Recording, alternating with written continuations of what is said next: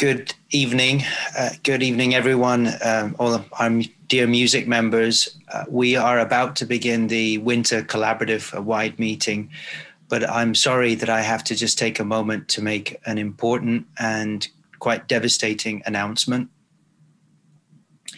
Some of you may have heard today through the news and media channels that our good friend, our dear partner, and our leader in music, Brian Lane, has been diagnosed with advanced cancer. This will come as a shock to many of us, and it's really difficult to even comprehend what Brian is undergoing at the moment. Brian is actually, like the Brian that we know, is joining us today. He's here and he'll be taking part in the Q&A. And he's doing that from the hospital where he's actually undergoing chemotherapy. And he's doing that with humility, grace, and immense strength. No doubt it's quite difficult to run this webinar today, understanding this background news, but we will do our best. And I think Brian wants us to keep discussing all the work that we're doing in the state of music, and that's a testament to Brian.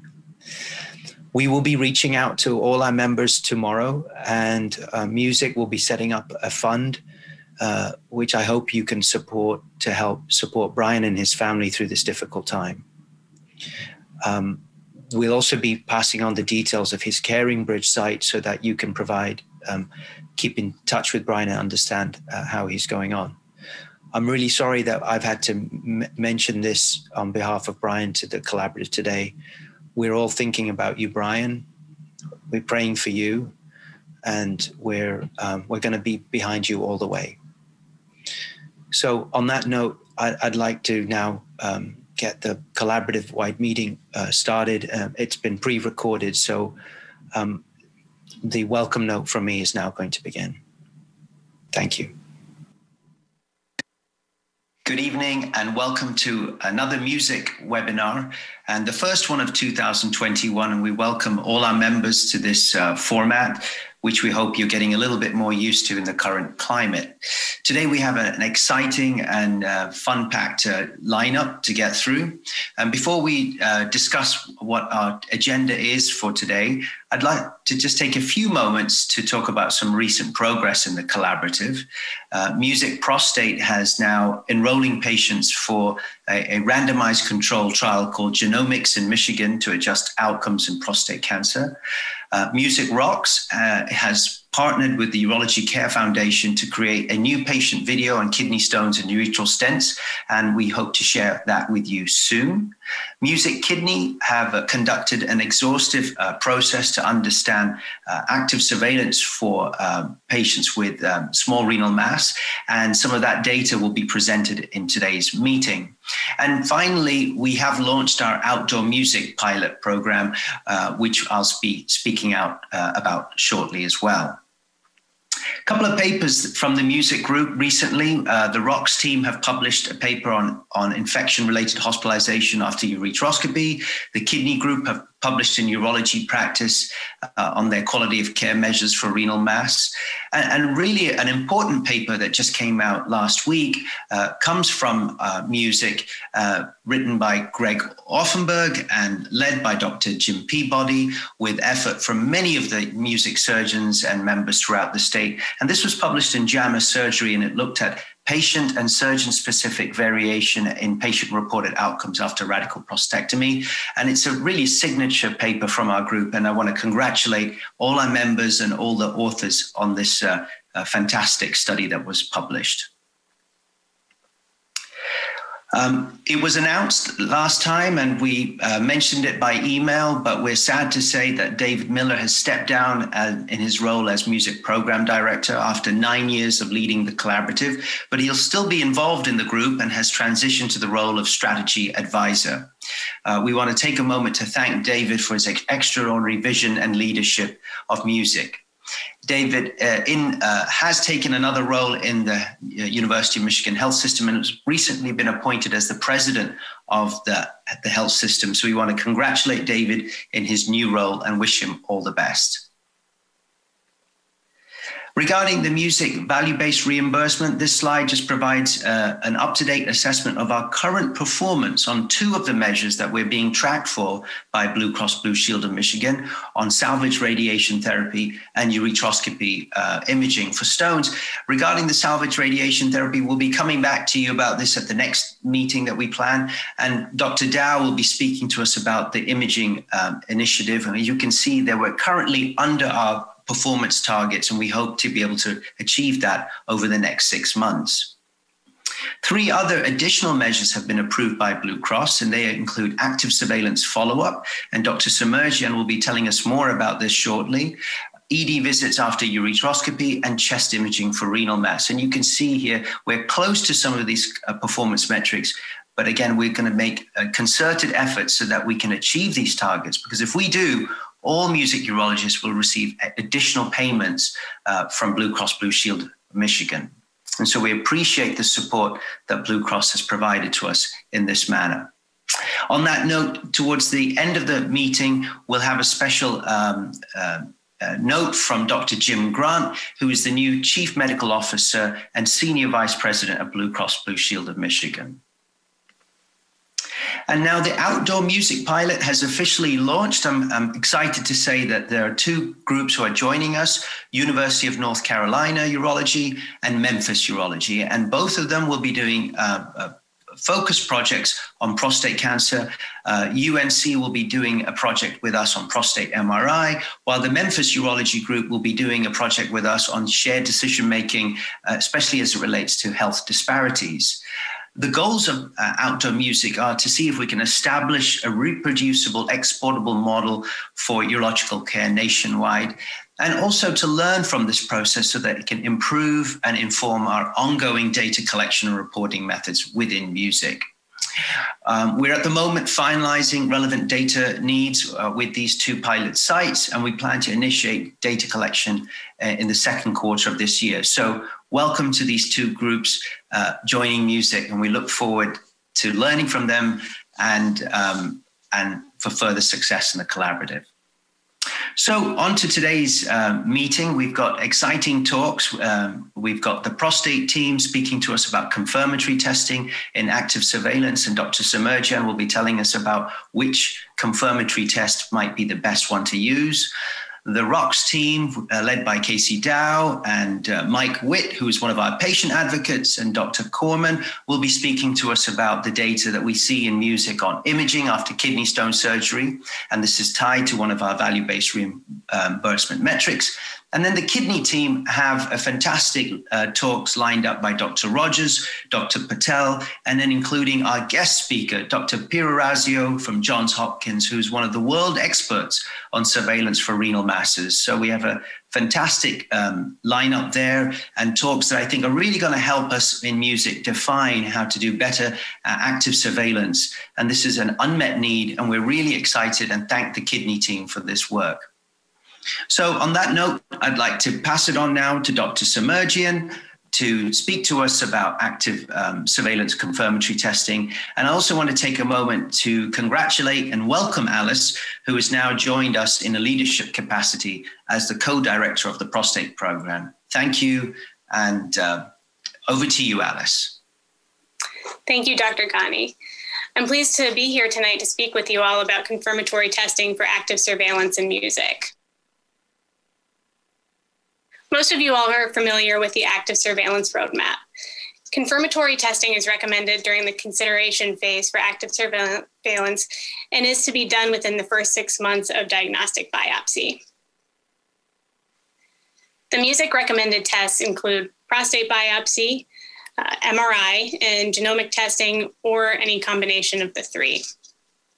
The focus of this talk is to learn more about the way that confirmatory testing for active surveillance is used in the state of Michigan, and to look specifically at the performance characteristics of all 3 types of tests. The goals of confirmatory testing are twofold. First, it helps to improve risk stratification. If a man has favorable risk prostate cancer at initial diagnosis, the confirmatory testing can reaffirm the appropriateness to pursue active surveillance. This can also serve to make some men more comfortable with the decision to pursue active surveillance as an initial management strategy. Additionally, confirmatory testing is ideally meant to pick out occult higher risk prostate cancers and identify men who would best be suited with treatment. Some of the early work in confirmatory testing within music has showed that, one, active surveillance rates are higher in men who get confirmatory testing, and two, men with reassuring confirmatory tests in general have less biopsy reclassification, as well as transition to definitive treatment. Previously, we haven't looked at these outcomes for each test individually. That's some of the data that we'll be showing you tonight. An increase in the cohort size with more patients and longer follow-up have allowed us to examine risk reclassification and treatment decision on individual confirmatory tests. So this chart compares NCCN approved use and validated endpoints for all three genomic tests and prostate MRI.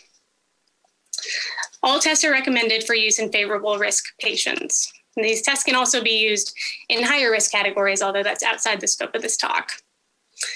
These tests do differ in terms of validated endpoints and what groups they've been studied in. So Prolaris is validated for cancer-specific survival in men on active surveillance, metastasis-free survival at 10 years if treated with radiation or radical prostatectomy. Oncotype DX is validated for cancer-specific survival and metastasis-free survival at 10 years, as well as the presence of adverse pathology at radical prostatectomy.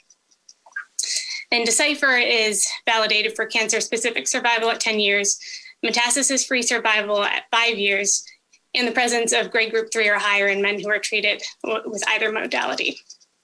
And then finally, MRI has been most studied for detection of grade group 2, grade group 3 or higher in men on active surveillance or those who are planning radical prostatectomy. So we're going to discuss 4 main questions around the topic of confirmatory testing. 1, how are we using confirmatory testing in music? 2, which confirmatory test best identifies early reclassification? 3, which confirmatory test best predicts definitive treatment? And we'll also examine pathological outcomes at radical prostatectomy. First, how are we using confirmatory testing in music? Before we get to that, we'd like to invite you all to participate in a poll about how you're using confirmatory testing in your practice. This should be viewable in the Hopin platform, so look to your right under poll. Please take a few minutes to answer this, and we'll go over the answers at the end of the presentation.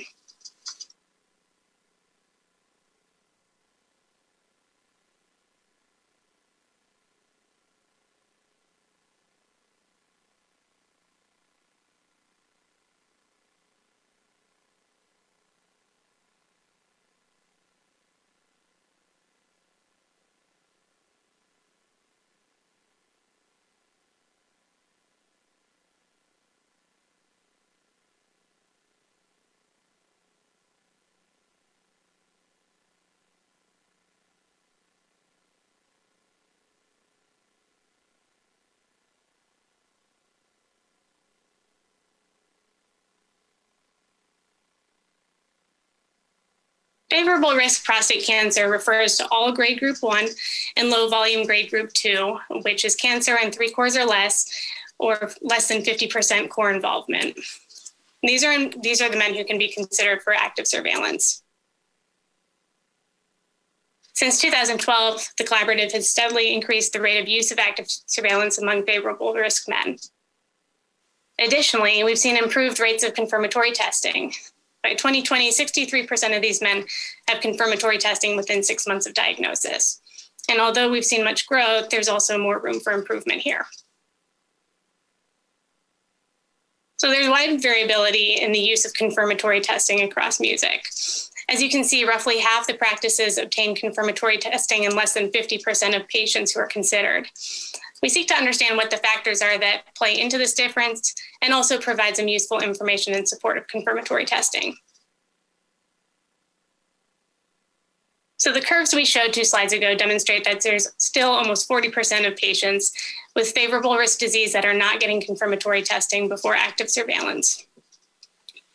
We looked at patient-related factors that influence the decision. Men who have grade group 2 in their initial biopsy specimen men who are younger in age and men with a PSA less than 10 are more likely to be prescribed and also to complete confirmatory testing. These all make sense as we want to minimize the risk in younger men and those who we already know have grade group 2 disease. Additionally, men with a higher PSA are more likely to seek treatment initially. So when we're looking at the types of confirmatory tests that are being used in music, most urologists are recommending genomic testing or MRI. There are differences in utilization when comparing the men who have grade group 1 only and men with grade group 2 on initial diagnosis.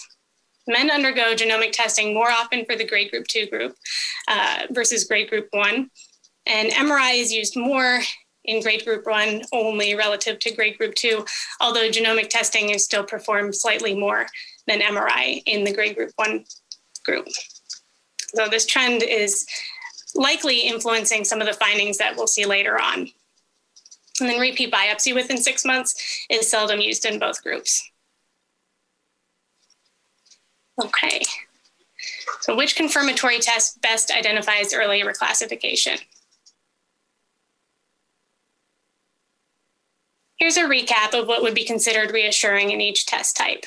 So for repeat prostate biopsy, it's pathologic grade and volume remaining appropriate for active surveillance. For MRI, it's the absence of PI-RADS 4 or 5 lesion. And for genomic testing, it's dependent on the test type. In Prolaris, it's less than 3% probability of prostate cancer mortality. For Oncotype DX, it's greater than 80% freedom from primary Gleason pattern 4. And Decipher score is a score less than 0.45. So we're looking at the percentage of men on active surveillance who do not have disease reclassification. Early risk reclassification is defined as high volume grade group 2 or grade group 3 or higher on surveillance biopsy. When we're comparing men with a reassuring confirmatory test, and this is the green line, compared to men with a non-reassuring confirmatory test in red, you can see a clear separation of the curves. After 2 years of diagnosis, 75% of men with reassuring tests do not have any reclassification, as opposed to only 55% of men with a non-reassuring test. And the blue line represents men who had no confirmatory testing. And risk reclassification is similar to those men as it is in the reassuring group, which is most likely because of reasons that we mentioned previously, specifically that men with grade group 1 are more likely to not undergo confirmatory testing. And we can feel relatively reassured about these men in the first place. When men have a reassuring MRI, again, that's a PI-RADS 1 through 3, they're significantly less likely to have risk reclassification. At 2 years, 79% of men with reassuring MRI remain free of reclassification, while only 51% of men who are in the non-reassuring MRI group do.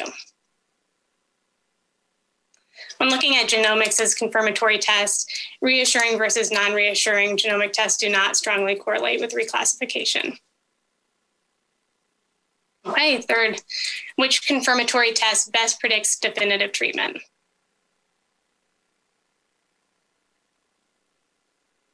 Men who have a reassuring confirmatory test, again, that's the green line, are more likely to remain on active surveillance longer than those with a non-reassuring test in red. By 2 years, 29% of men with a non-reassuring test will have transitioned to treatment, while only 15% of men with a reassuring test did.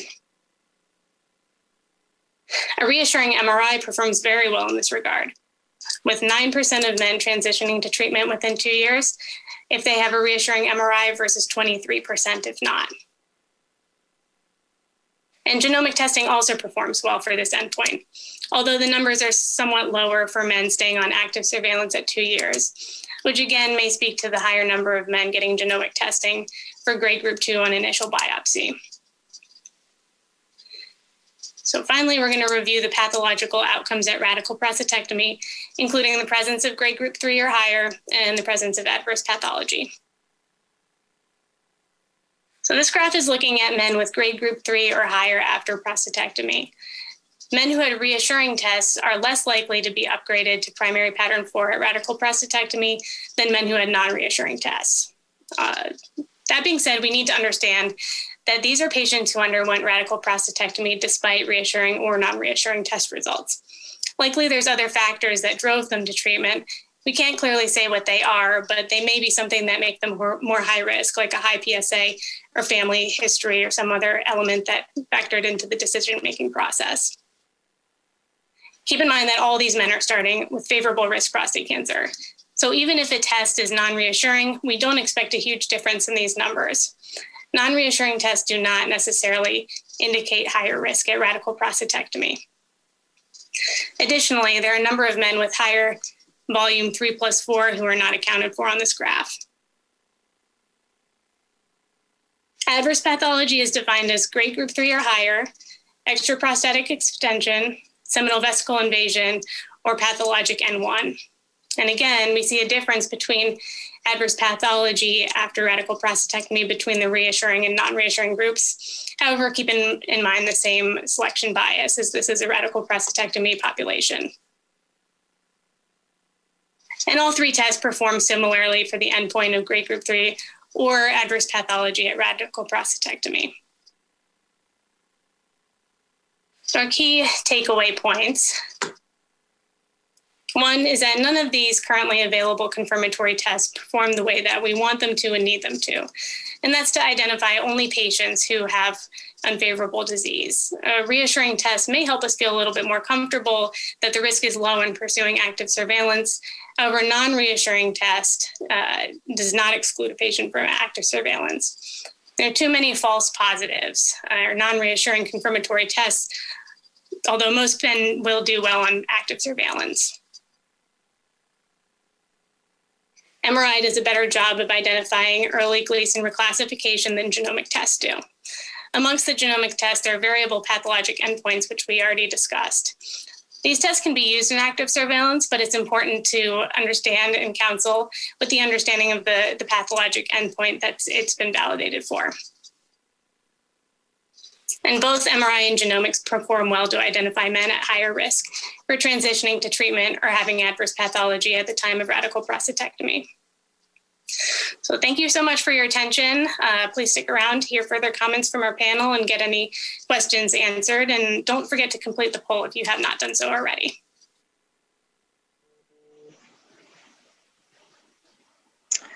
Great, thank you, Dr. Samarjan, for a great talk. It's always interesting to see the evolution of the data that we collect and really see it mature and see what kind of questions we can answer from it to understand what the potential benefit is of confirmatory testing. I still think that we have strides to make.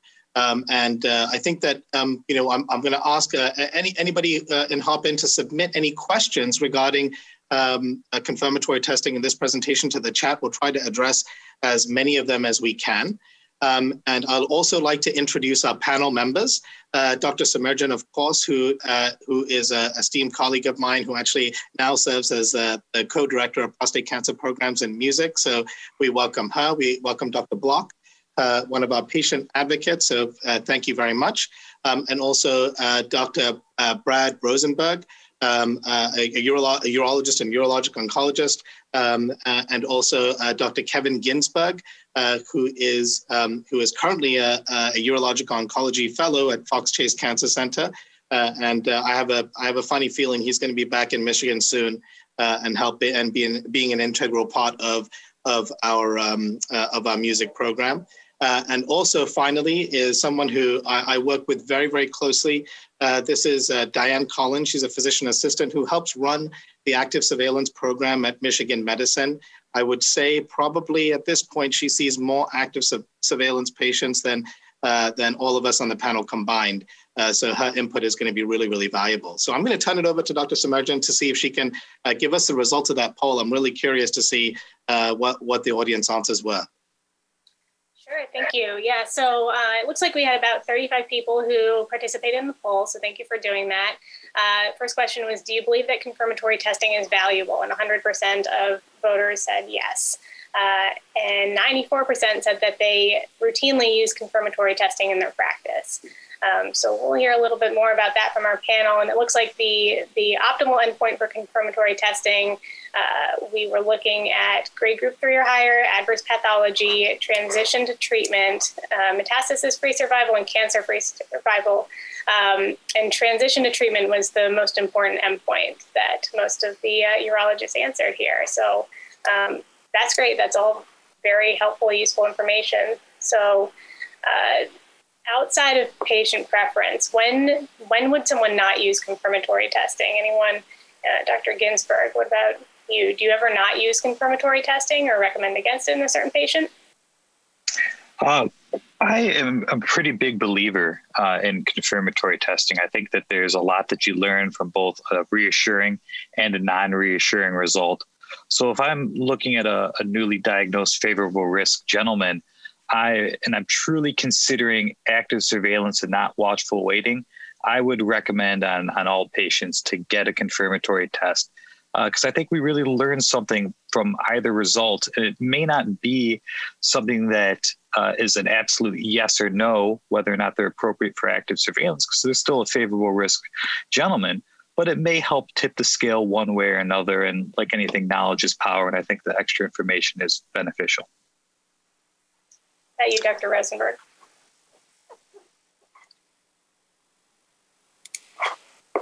Same question. Probably not. I can't say there's no condition where I would, omit the confirmatory testing, but pretty much I do. Again, not always exactly sure what you're dealing with. If it's a very old patient or a sicker patient, again, not as likely, but again, that's somebody you may not be doing necessarily surveillance on, but more watchful waiting. So yeah, I would say, I think in our, in this medical legal world, it's just good to have a confirmatory test to go by some guidelines to say, and patients always like it too, to just say, we're going to get one more test to just make sure that this is safe to do. And so I would almost always get some confirmatory tests. Absolutely.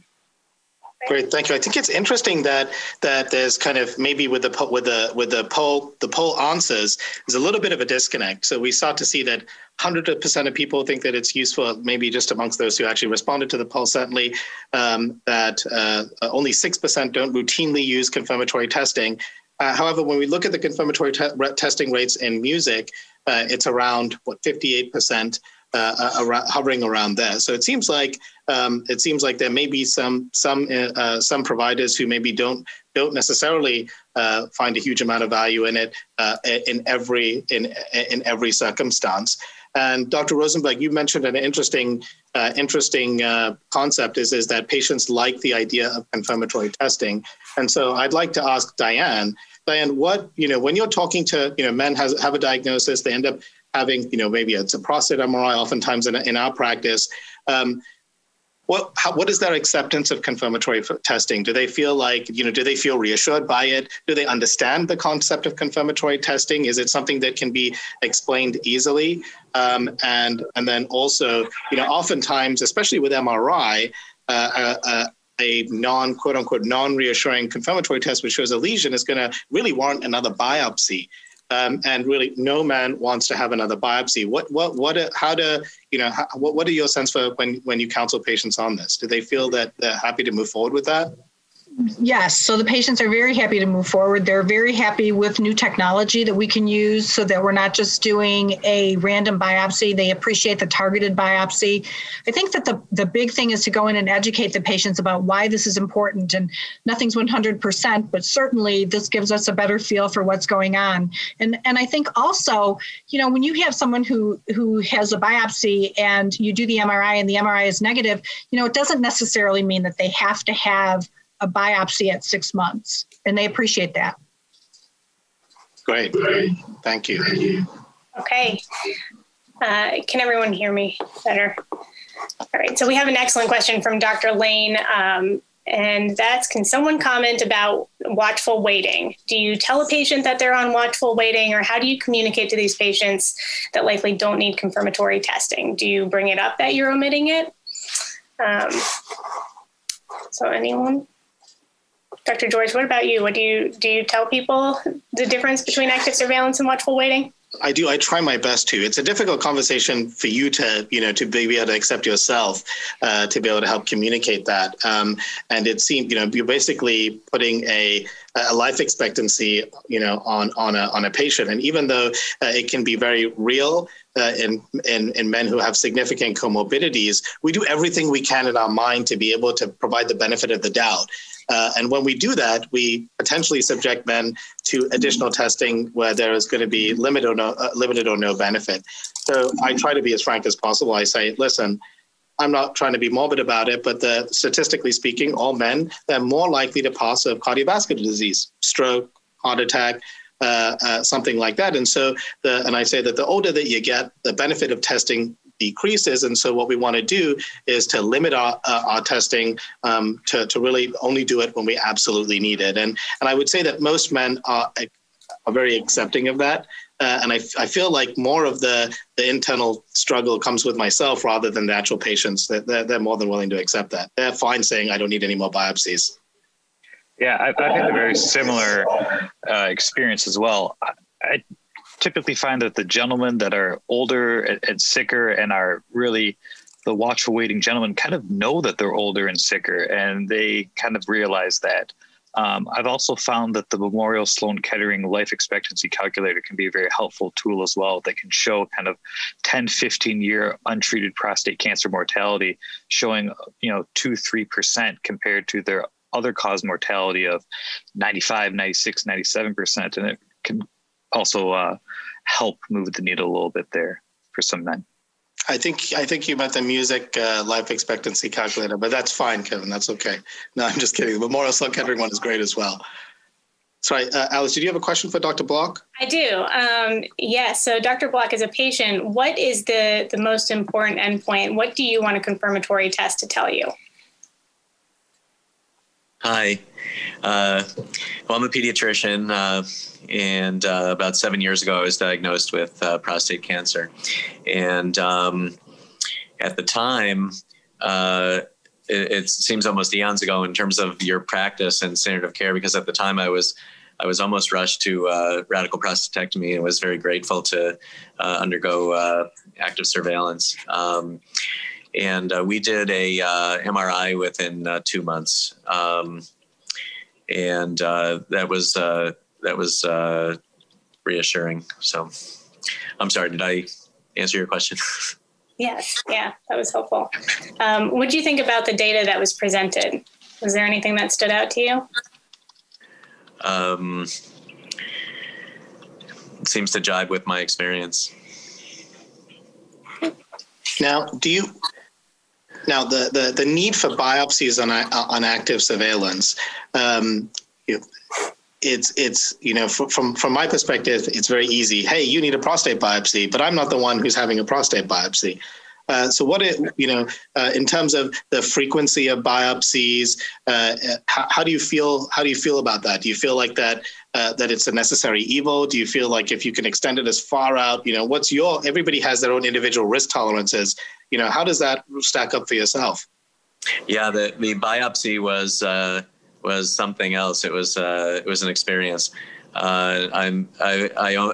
I was fortunate to have MRI, which showed no worrisome lesions, and I've had an MRI ever since. This was 6 years ago, or 7 years ago now. Once every year and a half or so, has showed no changes, and I've been comfortable with that, and I've been grateful that we haven't had another biopsy since. Although we talk about it often, when there might be a time when I need another. Well, thank you for your perspective. Okay, so we're going to transition over to the rock segment of this. So, Dr. Dow, take it away. Thank you, everybody.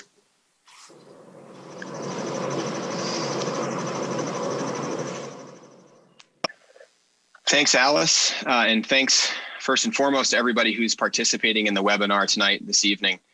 My name's Casey Dow. I am the director of our Music Rocks initiative, and what I'm going to be discussing with you tonight is imaging after kidney stone surgery, where we are and where we're going. So our goal within Music Rocks is to make Michigan the best place in the world for ureteroscopy through continuous quality improvement using the PDCA cycle, or Plan, Do, Check, Act. We've been traveling this road towards improving post-ureteroscopy outcomes, namely by working in the preoperative space, engaging patients via patient education, in the surgical arena through several means, namely around appropriateness of stent placement and understanding stent placement's impact on outcomes. And then finally, working on the postoperative space by rolling out Music Rocks Pro, which is our patient reported outcomes platform, all of which are coalescing together to hopefully improve outcomes after ureteroscopy. Tonight, what we're going to be talking about is why post-ureteroscopy imaging is important. And I think if I were to put this as simply as possible, post-ureteroscopy imaging is important because it provides good quality care. If we were to break that down a bit, I think that most would agree that knowing our outcomes is vitally important after ureteroscopy, both for us as physicians to understand stone-free rates as well as patients so they can plan for future treatment if it's needed. Residual fragments after ureteroscopy are important because we know from several studies that there is really no such thing as a clinically insignificant residual fragment. Stones that are left behind have the potential to regrow, which might require further treatment, further pain and suffering for patients, and downstream healthcare encounters. And then finally, post-ureteroscopy obstruction can occur, and in some cases can be silent or unrecognized, and this has potentially dire consequences. It's also important to us in the state of Michigan because one of our population-based performance measures, or VBR measures, is post-ureteroscopy imaging for kidney stones. Our current rate of post-ureteroscopy imaging, defined as CT ultrasound or KUB within 60 days of surgery, is 40%. And our target rate to achieve the VBR measure is 45%. And that measurement period runs from July 2020 to June 2021. So what you see here is our post-ureteroscopy imaging rates by practice. And you can see our music average of 40%. What I'd like to turn your attention to is the substantial variation in post-ureteroscopy imaging by practice.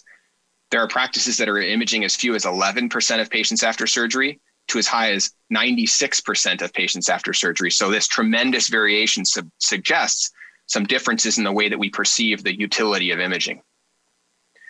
So as a thought exercise, we thought about why do we see such variation? And I'm going to offer 4 hypotheses. And please, if there are some that I'm not touching on, enter these in the chat and we'll hope to touch on them in our first discussion. So the first potential reason for this variation might be practice related. We thought it might be useful to provide a counterfactual. So if we look now at shockwave lithotripsy postoperative imaging rates, I think we see a different story. If this were purely a practice-based phenomenon, we would expect there to be high variability in post-shockwave imaging rates. But indeed, what we see is that overall, we're imaging just shy of 3/4 of patients, almost twice what we do for ureteroscopy, and there's much less variation across practices. If we were to break this down further, one might want to understand if high-performing practices are high-performing for both imaging types. We see that to an extent. So what we're plotting here is post-shockwave imaging and post-URS imaging by practice on the same chart. On the right side of the screen, you see practices that seem to do well with both. So they're imaging in excess of 80% of shockwave and URS patients.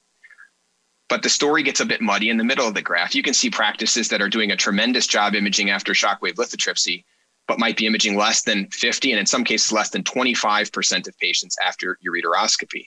So clearly it's not just a practice-based phenomenon if we've got our act together around shockwave lithotripsy imaging. We see no obvious correlation in our imaging patterns based on practice. Another potential hypothesis is that this is related to clinical factors. We all understand that certain case characteristics may lend themselves to imaging patterns after ureteroscopy. So if we took 2 big clinical characteristics, namely stone size and stone location, and see if they have an impact on imaging rates, we see that though there appears on the left side of the graph, which is plotting stone size in 5 millimeter increments against imaging rate, there might be a slight signal that increasing stone size is related to more imaging. This difference was not statistically significant. And if we look at stone location, namely renal versus ureteral versus stones in both locations, it doesn't appear that it really impacts our imaging utilization. So from this chart, it doesn't appear that there's any obvious clinical correlation in our post-ureteroscopy imaging patterns. To offer a third hypothesis, one could suggest that it might be because of outcomes. If we believe that ureteroscopy is fundamentally a more successful or uniformly successful procedure for patients, what's the point in imaging afterwards if all of our patients are going to be stone-free?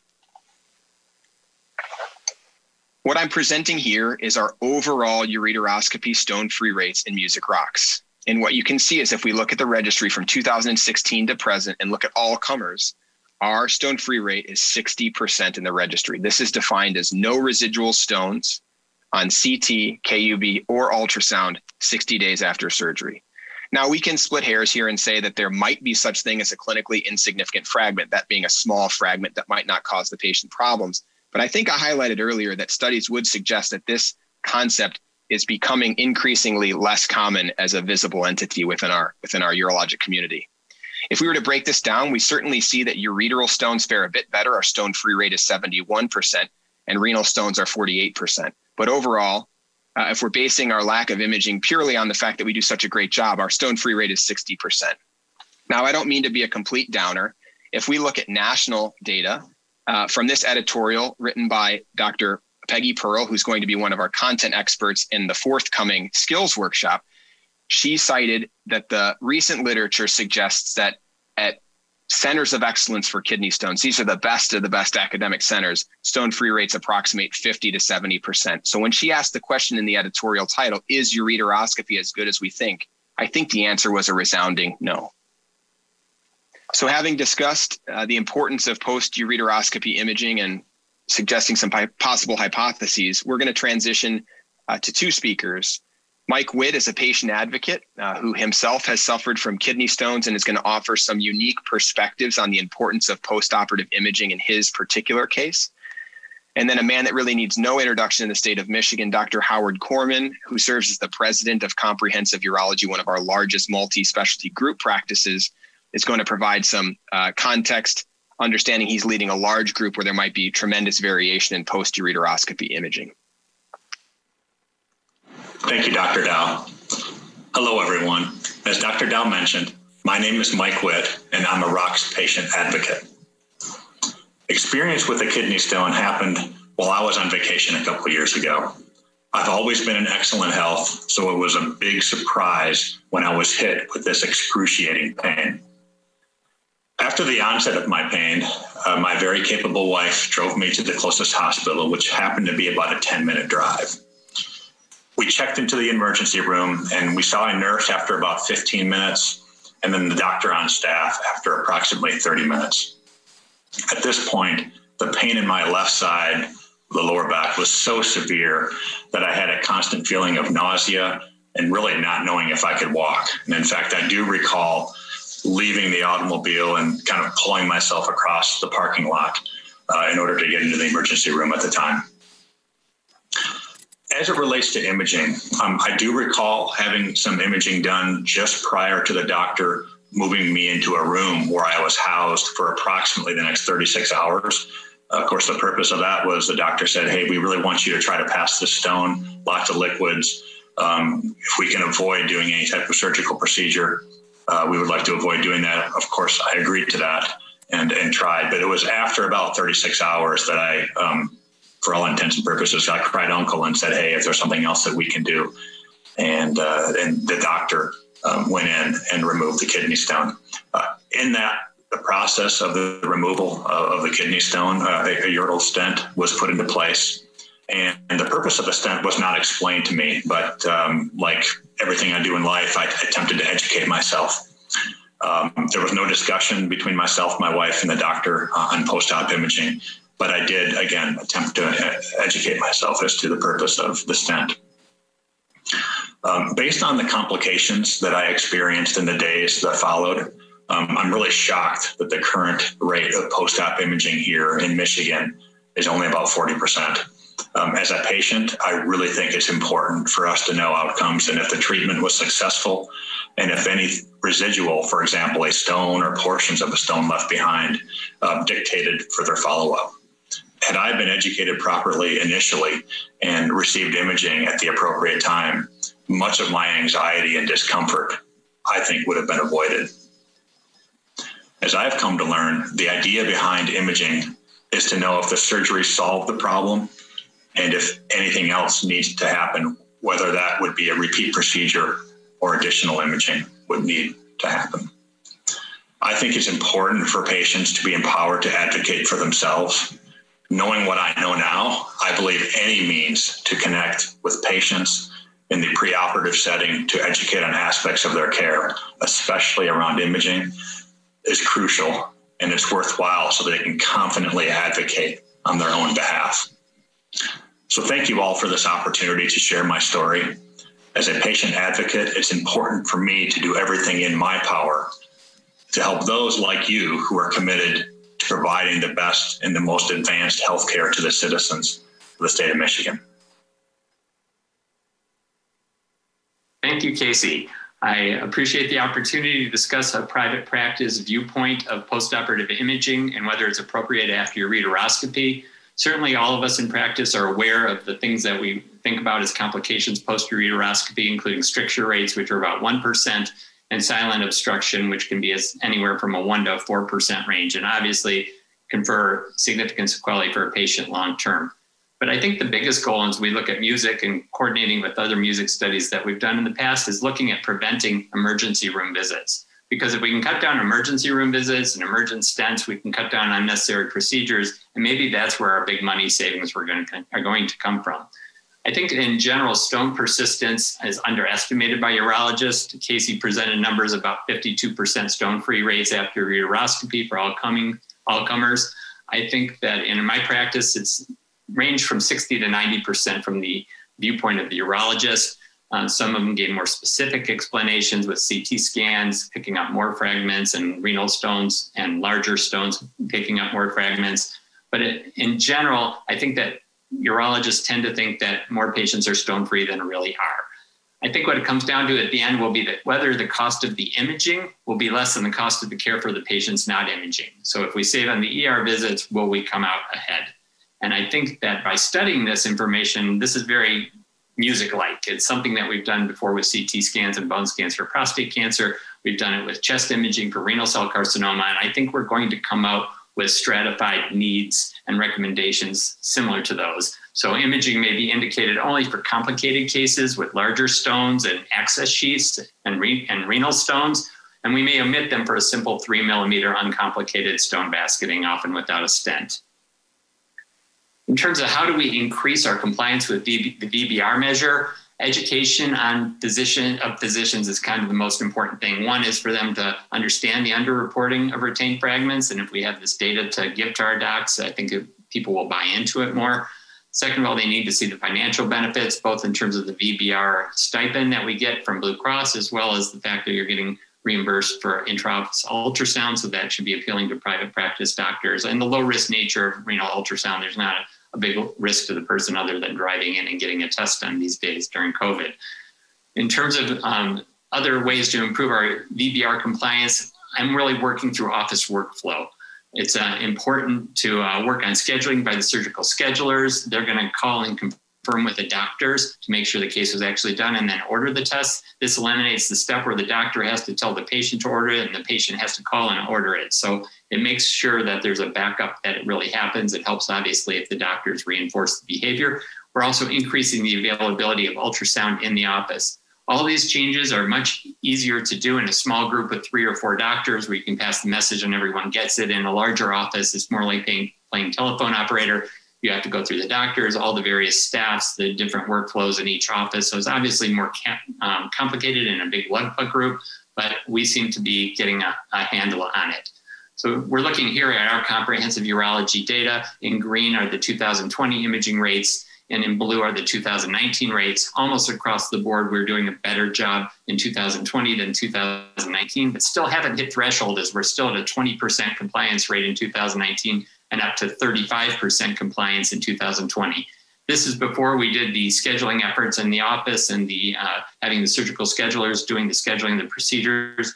And then also informing the doctors. Also, if you look at the data here, it includes a lot of our music urologists who actually come to the meetings, and there's definitely a proportion of doctors that are ordering the ultrasounds more reliably if they come to the actual music meetings. So all this being said, CU does pledge to get us to over the 45% threshold, which is very important because a lot of the patients in the music group are from our group. And with that, we'll move on to the discussion. Thank you.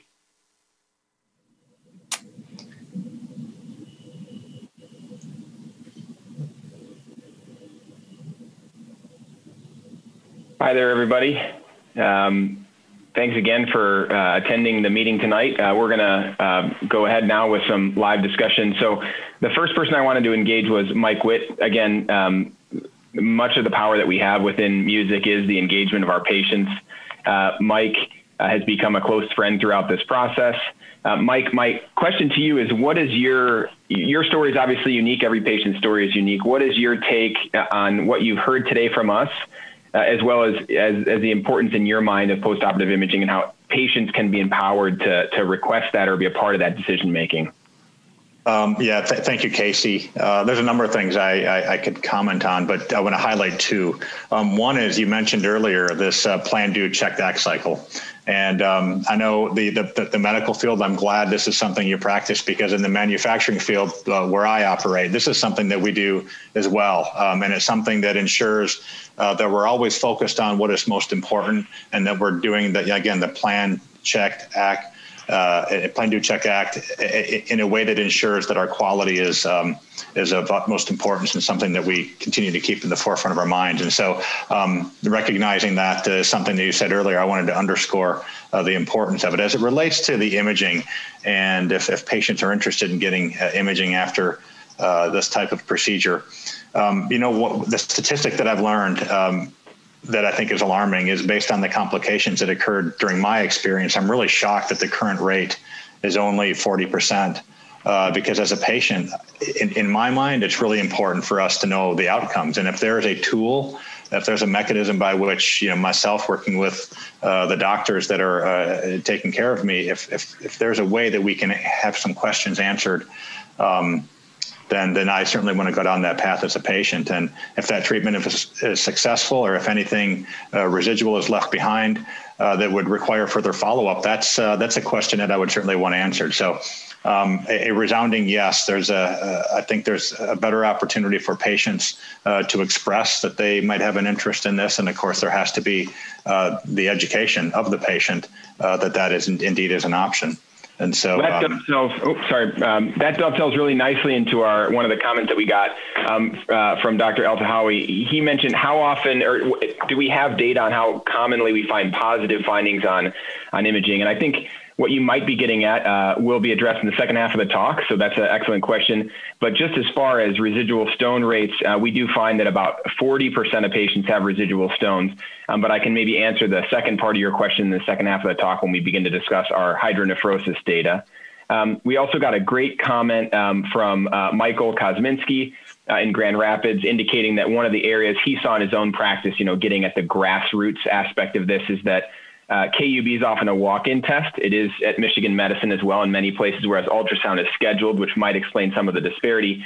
And kind of then pivoting to Howard, again, we've got the president here from Comprehensive taking the time out tonight. But what was really impactful to me is that you've shown a 15% absolute increase just by engaging your physicians. So that, again, speaks to the power of music. But in the last minute and a half that we have, could you tell me about how you could get around some of these scheduling issues that Michael brought up so astutely? Really, it's anytime you're dealing with mass movement and shepherding doctors and changing behavior patterns, it just takes persistence. And you really have to go door to door on this. And you have to talk to everybody personally and make sure that they have a personal stake in it. So whether it's meetings with the back office, explaining to the back office people why it's important, whether it's going to each doctor and explaining to each doctor why it's important. And then also with, as Mike brings up with the patients, you might think they think it's important, but they also are not eager to have another test. They don't feel like coming in a second time. Certainly in COVID, all this is magnified. So I'm actually pleased that our numbers went up despite COVID happening. So I think it's all about behavior modification, and it really applies to our lives at home. It applies to parenting, it applies to doctoring, and it applies to running a business. So I think it's about communication from top to bottom. What are your priorities and what's your messaging?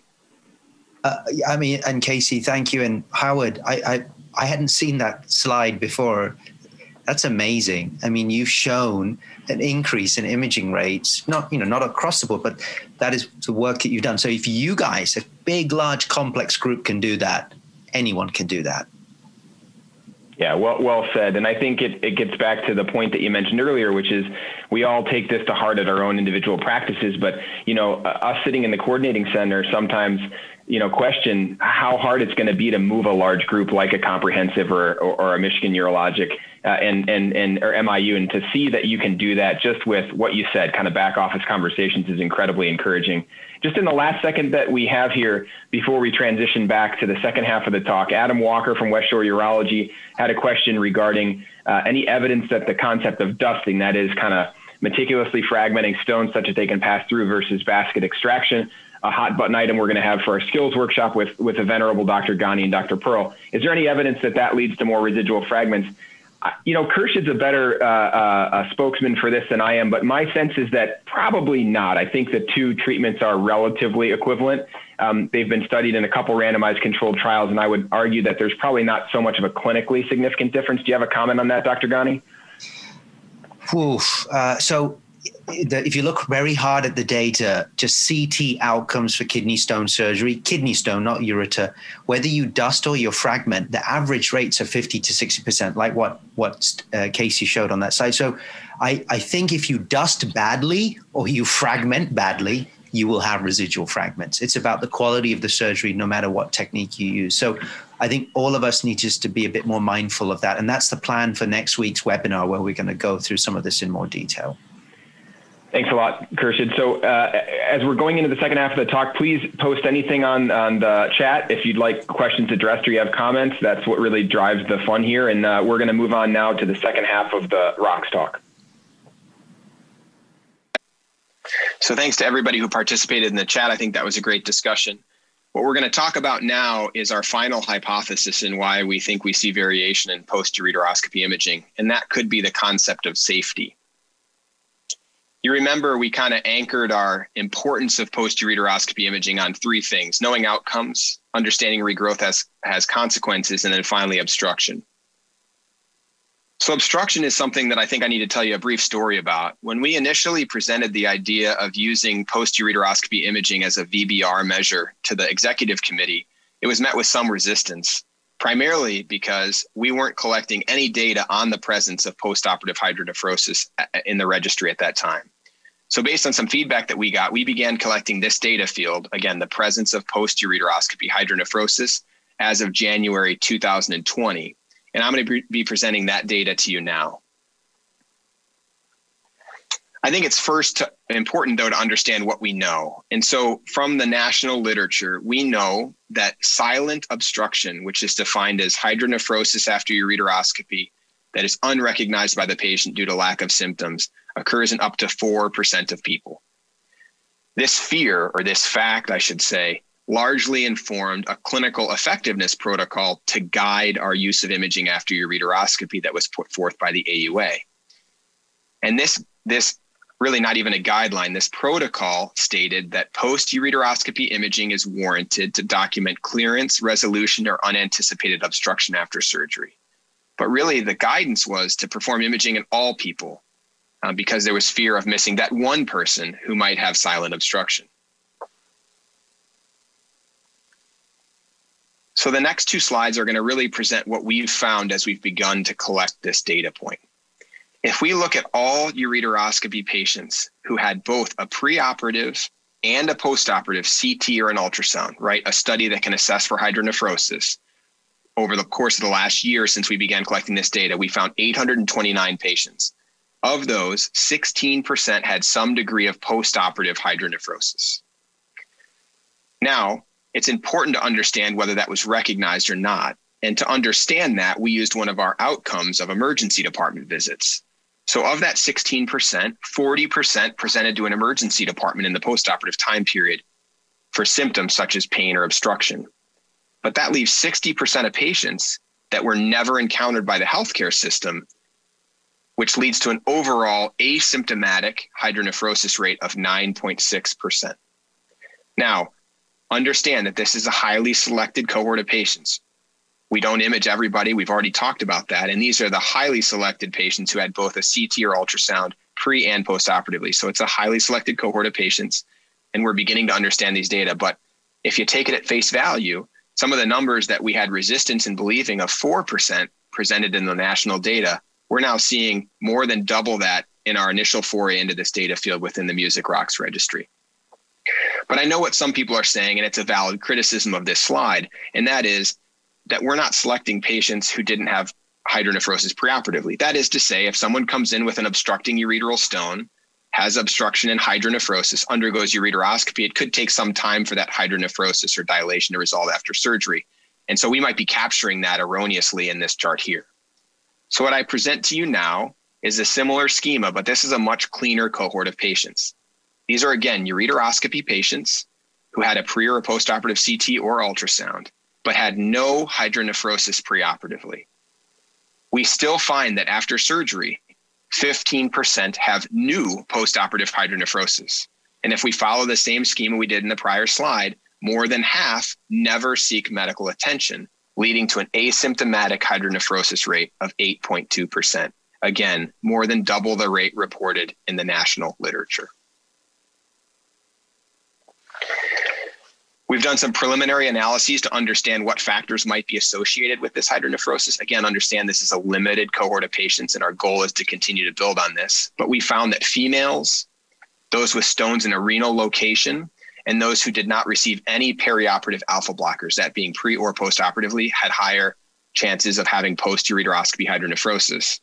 And if we think of our overarching goals, which is to decrease unplanned healthcare encounters after ureteroscopy, we know very clearly that those who have post-ureteroscopy hydronephrosis do have a higher rate of unplanned healthcare utilization than the general population. So this is something that we need to continue to monitor as we move towards our quality improvement goals. So let's circle back for a second to where we are currently.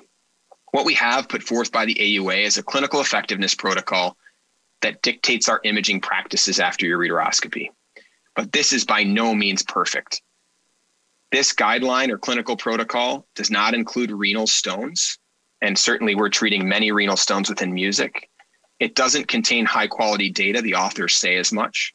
It's certainly not clear. I challenge you to look at the flowcharts that are embedded within this protocol. And then finally, the authors mention in their final statements that it's certainly not cost effective to image everybody, but at least ultrasound, their stance is non-ionizing radiation, and we don't want to miss patients with asymptomatic hydronephrosis. So I'd like to propose where we could be going within music. We have this wonderful registry full of high quality data put in by our trained abstractors. I think we could all agree that two factors that would be important from the outset if we were to design the perfect guideline for imaging would be to identify those who have post-ureteroscopy hydro, because it's important, and certainly identify those who are not stone-free after surgery. If we start with those two outcome measures, could we travel a road towards creating a guideline that takes those into account, that's a more common sense, cost-effective, widely accepted guideline within music? Think imaging with low-risk prostate cancer. We've tackled that already. But we must acknowledge that along the way, if we're to move towards this noble goal, there will be roadblocks along the way. As I said earlier, we're only imaging 40% of people at baseline, so our data here is limited. And only a third of those patients are getting a CT or an ultrasound, which can assess for hydronephrosis.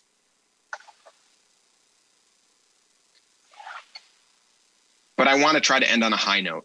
I think that people are recognizing the high quality work that we're doing here in the state of Michigan in prostate disease, kidney cancer, and in kidney stones. We wrote a paper in the last year looking at our imaging rates after ureteroscopy. And Dr. Pearl, who's a widely recognized expert, was part of writing the clinical effectiveness protocol, had this really nice editorial, and I'll read here. She says, as surgeons, we have the responsibility to assess the outcomes of our commonly performed surgical procedures. By identifying the scope of the problem, The Music Rocks initiative raises awareness and offers the potential to implement a strategy to improve adherence to the recommended imaging protocol after your ureteroscopy. I would argue that in the absence of good guidelines, we within music can lead from the front and create a better guideline. And I think experts are recognizing the potential that we have when we work together as a unified force. So here's what we're doing so far to increase post-ureteroscopy imaging. Many of your practices have participated in our local QI efforts, so-called these grassroots initiatives questionnaires. 30 of 32 practices have completed these. Understanding quality improvement is local. There may be unique aspects of your individual practices that are driving your imaging patterns. We're also engaging patients. We've created this imaging resource. It's hot off the presses. The goal being to empower patients and help them understand why imaging is important after surgery and how knowing their outcomes can dictate care. And then finally, as you know, we are constantly providing feedback to music physicians, both through the implementation and dissemination site visits, as well as your report cards that you get at the triannual meetings, which are reporting surgeon level, practice level, and music-wide rates of imaging. So please review these. So I guess the final question is, how do we move forward? What we've discussed today is that post-ureteroscopy imaging is good quality care. I don't think anyone on this webinar would disagree that we as urologists need to know our outcomes. Currently, stone-free rates in Michigan stand at about 60% after ureteroscopy, and emerging data, which is relatively new, suggests that our asymptomatic hydronephrosis rate is between 8 and 9%, which more than doubles the national average. It's also important that we achieve our VBR measure. Our current rate of 40% needs to increase to 45% by June 2021 to achieve this goal. And finally, I think in a more noble note, if we can image more and consider studies like ultrasound, which offer no radiation ability to assess for hydronephrosis, we may be able to better inform guideline creation and move from imaging for all to imaging to the select few that are likely to benefit the most from it. So again, thanks to everybody in attendance and thanks for listening. We're going to move into another live discussion.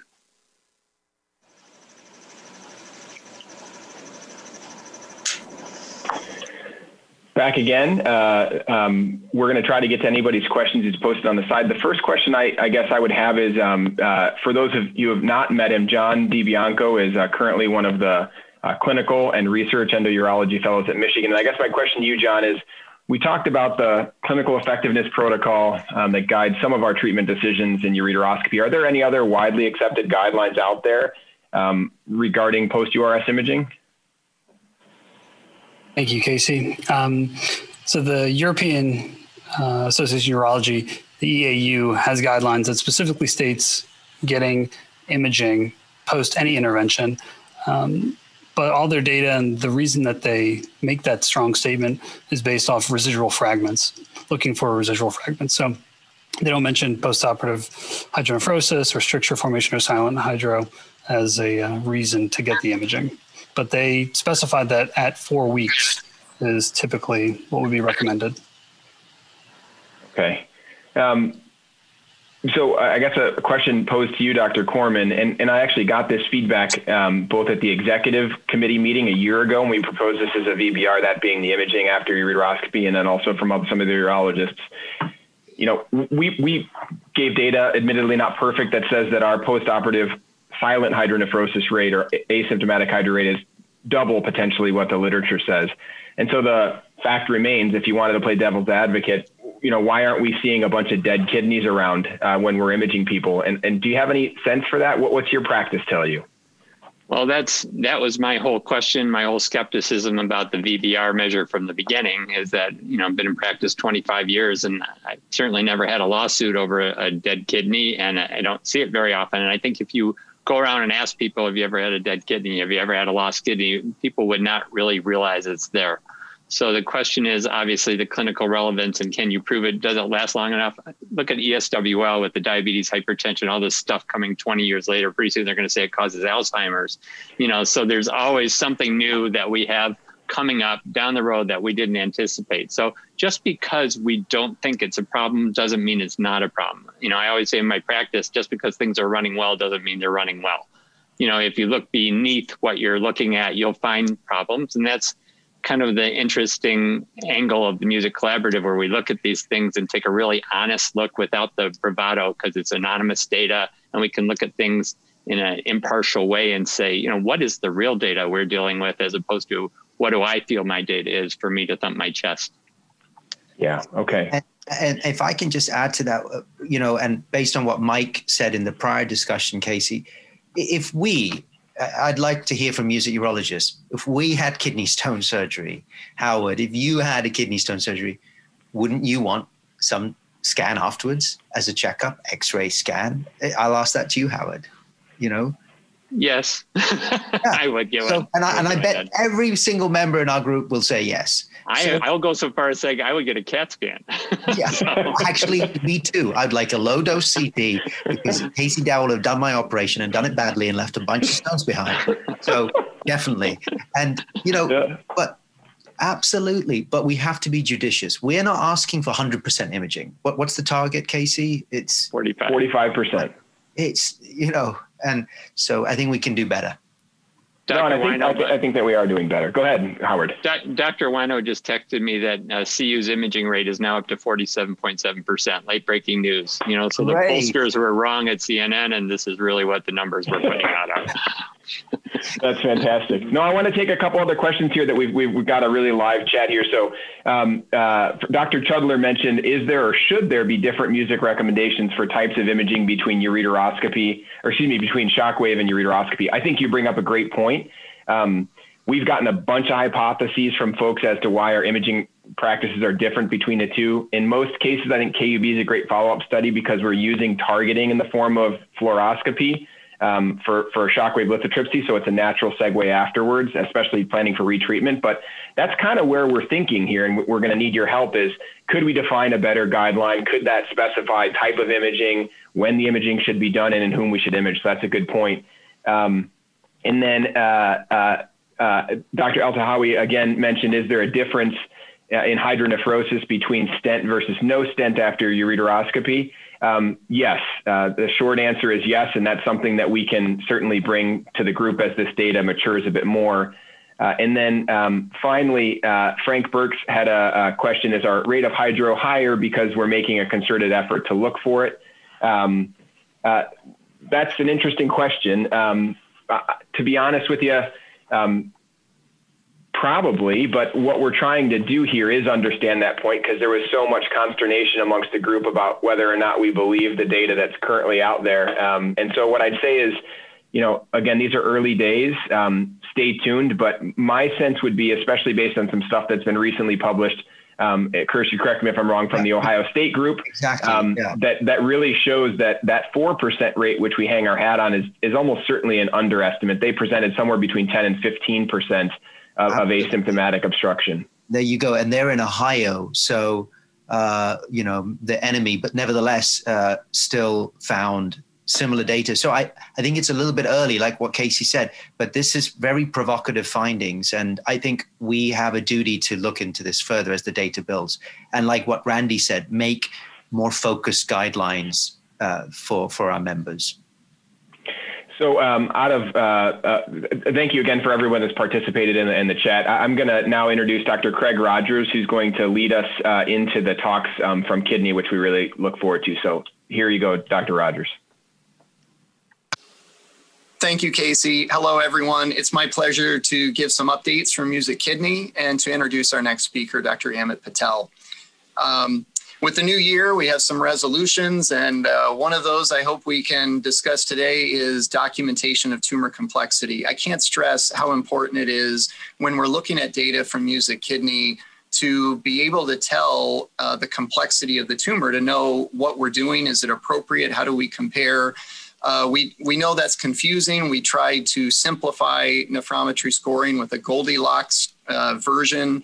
Now, use whatever works for you, but in this in the Goldilocks version, which we gave placards to everyone, you just think of the extremes. Think of the small cortical polar tumor compared to the large hilar deep endophytic tumor. So you define your extremes, and then it's easier to tell the in-betweens in terms of scoring. So since we introduced this, we've seen an increase in documentation from 25% to 61% of patients having documentation of nephrometry scoring. So we're definitely headed in the right direction. There's still room for improvement. I want to put another plug in for chest imaging, especially for patients that have tumors over 3 centimeters. This is now a VBR metric in music with a goal of over 55% of patients with tumors over 3 centimeters getting chest imaging, with CT preferred for tumors greater than 5 centimeters. And with that, we're seeing more of a flat utilization around 50%, just over 50%, a few peaks up to 60%. And again, our goal is to get to 50%, 55% for our VBR metric. So then I want to introduce our next speaker, Dr. Amit Patel, who's going to be talking about surveillance for renal masses and findings from the music appropriateness panel. You recall one of our goals in Music Kidney is to avoid unnecessary treatment, especially for patients who will not receive benefit or benign disease. Dr. Patel will be talking about the findings today. He did a urologic oncology fellowship with us at Henry Ford. He stayed on staff and now leads our urologic oncology efforts at Henry Ford Wyandotte in the Downriver area. He's made significant contributions to Music Kidney, and including his presentation today. Just a little background of how this came about. Earlier in the year, as COVID cases were surging, I was invited to be part of a panel looking at utilization of prostatectomy during the COVID pandemic. And this was led by a group in London with a lot of experience using the Delphi technique to achieve consensus. And I was just amazed at how efficient it was of getting a group together to quickly sort out areas of consensus and non-consensus. And I immediately thought about music and how great this could be for a challenging topic of how to do active surveillance, who should get active surveillance. And Dr. Patel, after speaking with him, he totally ran with this and made it happen. And so much work also, I want to acknowledge, was done by the Coordinating Center, by Anna, Dr. Lane, and particularly I want to thank all of the urologists on the active surveillance panel who took time to go through multiple rounds of questionnaires for this. And to me, this project is just a testament of what music's all about, of urologists getting together to reach consensus and improve. So I think you're going to be really intrigued by the findings, and I think it will lead in well to our keynote speaker, Dr. Parizo, and what he has to say as well. So with that, I will turn the time over to Dr. Patel. Thank you. Well, thank you. It's my pleasure to discuss the results from the Surveillance of Renal Mass Appropriateness panel. Just to recap, in music, approximately 50% of suspicious renal masses are observed. And there's significant variation across the participating practices, ranging from 7 to 72%. Rates of observation varied across tumor size, and approximately 70% were observed measuring less than 2 centimeters in size, but almost 25% were greater than 4 centimeters. So we do have to ask ourselves the question is, are these the right patients? So when we look at how surveillance was intended to be performed, although 98% of people intended to repeat imaging within 12 months, there was variation within that 12 months on when it should be performed. Moreover, when we looked at what happened to patients on surveillance, less than 50% got an imaging at the planned time point, and fewer than this got chest imaging or renal function assessment. So how can we improve? Well, in the last music meeting, we presented the current urological guidelines that exist, but these are rather non-specific and lack clarity, and thus it's difficult to benchmark how we do as a collaborative. To address this, we felt that it was appropriate to move forward with an appropriateness panel via a Delphi method. 26 music urologists agreed to participate, most of whom see greater than 20 patients per year. And almost 3/4 of the participants were practicing in the community setting. So the appropriate panel worked over 3 rounds of questions, all done via a virtual platform, where we achieved consensus. This was deemed to be where 80% of participants agreed. These would fall out. And ultimately, we were left with areas of statements that we could agree upon. We focused on the areas of patient selection and initial evaluation, surveillance testing, delayed intervention, and graduation. For the purpose of this talk today, we will be focusing on the first 3 of these.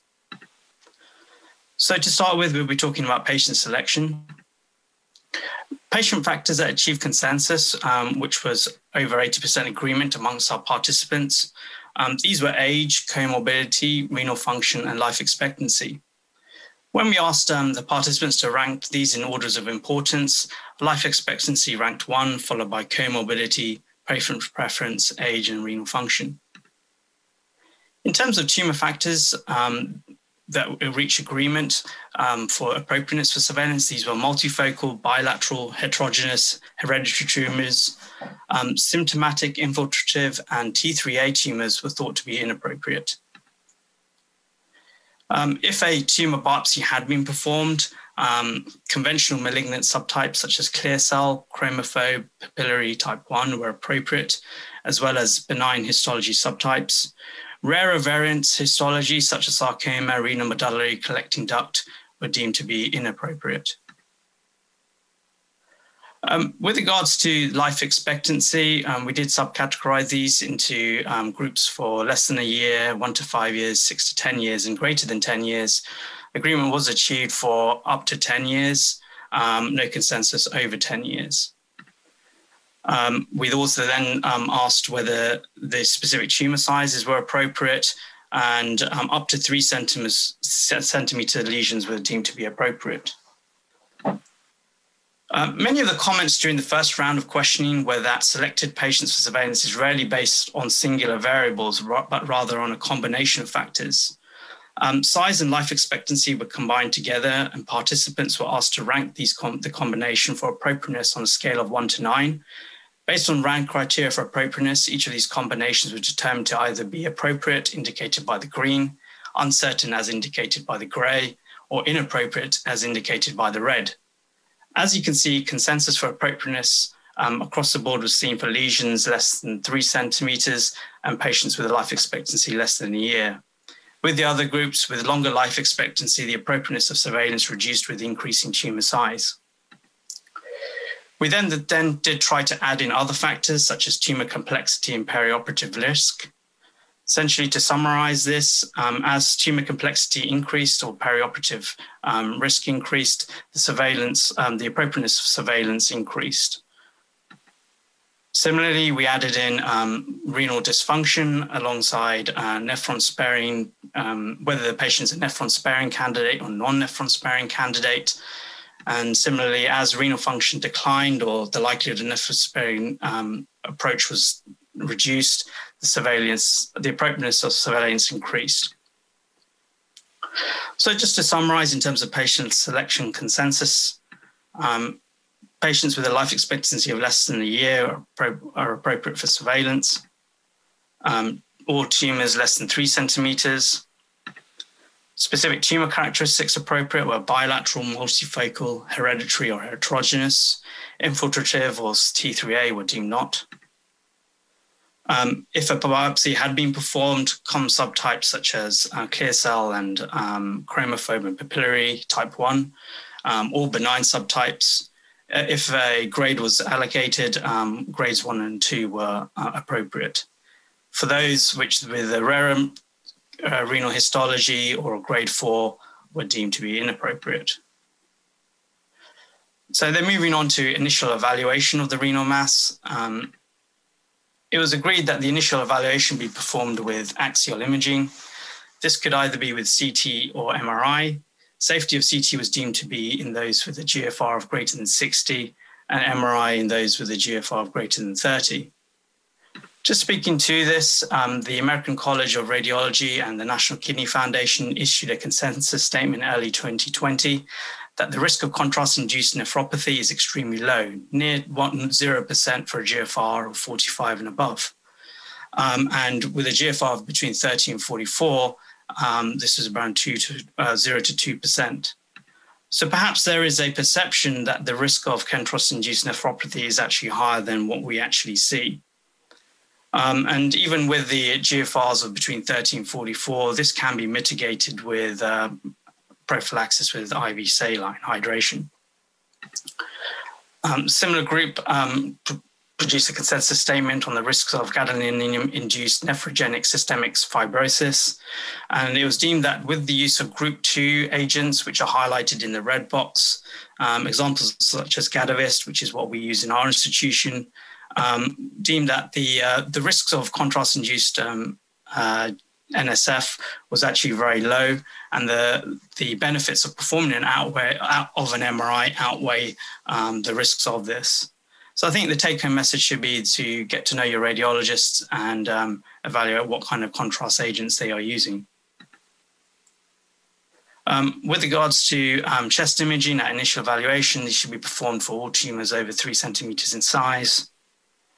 As the tumor size increases, there may be a preponderance to perform this via a CT rather than a chest X-ray. Tumor complexity should be assessed, and renal biopsy is not necessary. So how did we approach surveillance testing? Well, the initial, so during surveillance, chest imaging is not required for tumors less than 3 centimeters, but should be considered for tumors greater than 5. Renal function assessment should be performed annually. The first surveillance scan following initial assessment should be performed with axial imaging with or without contrast. And renal biopsy is not necessary through surveillance. And the only time where you may want to consider a biopsy if there was rapid tumor growth and the patient wanting to continue on surveillance.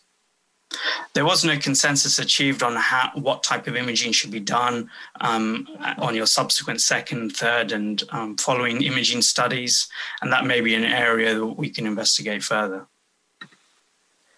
In terms of timing of surveillance imaging, the first surveillance scan should be performed.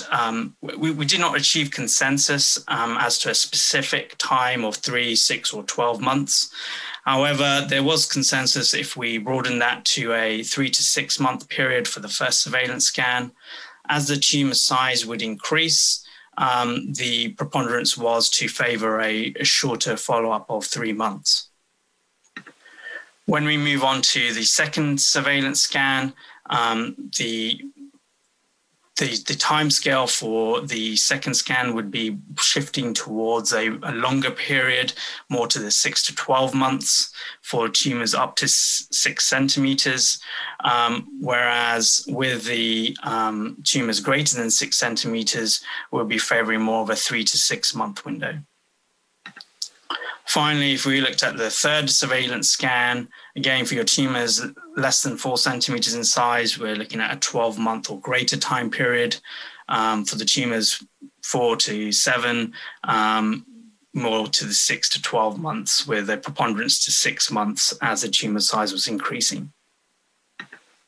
So essentially, how would this look if you were scheduling a follow-up for a T1A lesion? This would be a 3 to 6 month initial first scan, a 6 to 12 month scan for the second, and 12 months for the third.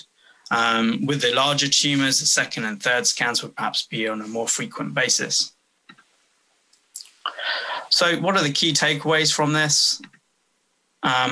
We should consider surveillance in all tumors less than 3 centimeters in size. Some larger tumors may be appropriate. This may depend on the patient's life expectancy and comorbidity, such as renal function or the tumor complexity. All patients should be, with a life expectancy of less than a year, should be considered for surveillance. Some patients with longer life expectancies, as I mentioned, when they have these perioperative risks or renal dysfunction, may be appropriate. In terms of initial evaluation, axial imaging should be performed with or without contrast whenever possible at initial evaluation and for the first follow-up testing. Timing would depend upon tumor size. Following the initial and first scans, there is room for us to maybe come up with some plans as to whether this may incorporate ultrasound. Chest imaging would be necessary for tumors over 3 centimeters at initial evaluation and should be considered for those with a tumor size greater than 5 centimeters for follow-up testing.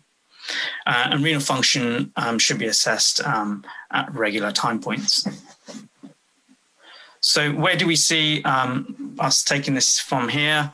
Life expectancy appears to play a pivotal role in decision-making with patients, and Dr. Lane is leading within music and creating a life expectancy calculator for patients with a renal mass. We do need to benchmark the areas of consensus of against what we are doing in practice across Michigan. And we feel there is a role for development of an active surveillance roadmap, especially in how we select and survey our patients. And perhaps we can lead the way in achieving consensus outside of Michigan as well. On that note, it gives me great pleasure to introduce Dr. Phil Perazio, Associate Professor of Urology and Oncology at the Brady Urological Institute at Johns Hopkins University. He runs the Delayed Intervention Surveillance for Renal Masses, DISARM registry, one of the largest active surveillance registries for patients with small renal tumors. He's going to share his thoughts on the current trends of active surveillance across the United States and how within DISARM they perform surveillance and what triggers they consider for delayed intervention. So I'm now hand it over to Dr. Perazio. Thank you, Ahmed. It's my absolute pleasure to be with you this evening to talk with the music group and about kidney cancer and small renal masses. So just by way of disclosure, I have no relevant financial disclosures. I do sit on the AUA and NCCN guidelines committees for kidney cancer, and I do have an up-to-date chapter on small renal masses. So I'm not going to spend a lot of time on biology. Everyone in this meeting is an expert on kidney cancer and kidney masses. But I showed these data just to make a couple of important points. One, to plug Alice Semerjian, who did tremendous work for us while she was a fellow at Hopkins and is now with your group. But really just to make the point that we know for masses less than 4 centimeters, 20 to 40% of those masses are benign, and 80 to 90% of those masses are either low or of very low malignant potential when you consider that they are low-grade, low-stage tumors that are confined to the kidney. Along those lines, it's really hard to parse out any differences in cancer-specific survival for small renal masses, whether they undergo surgery, extirpative surgery, ablation, or active surveillance, basically based on the excellent oncologic outcomes for all of those patients. So as many people in the room know, active surveillance is becoming a much more common management strategy for patients with these small kidney tumors. Rightfully so, we see the utilization of radical nephrectomy decreasing in SEER over the last 10 to 15 years. We see slight upticks in rates of non-surgical management, which is not exactly akin to active surveillance, but we use it as a surrogate in this data set. I want to show you guys, I think you'd be really interested in this, some surgeon level variation for small renal masses. So if you look at just those T1A tumors from 2004 to 2013, you'll see about 13,000 patients with newly diagnosed small renal masses and about 3,000 individual urologists who saw each of those patients.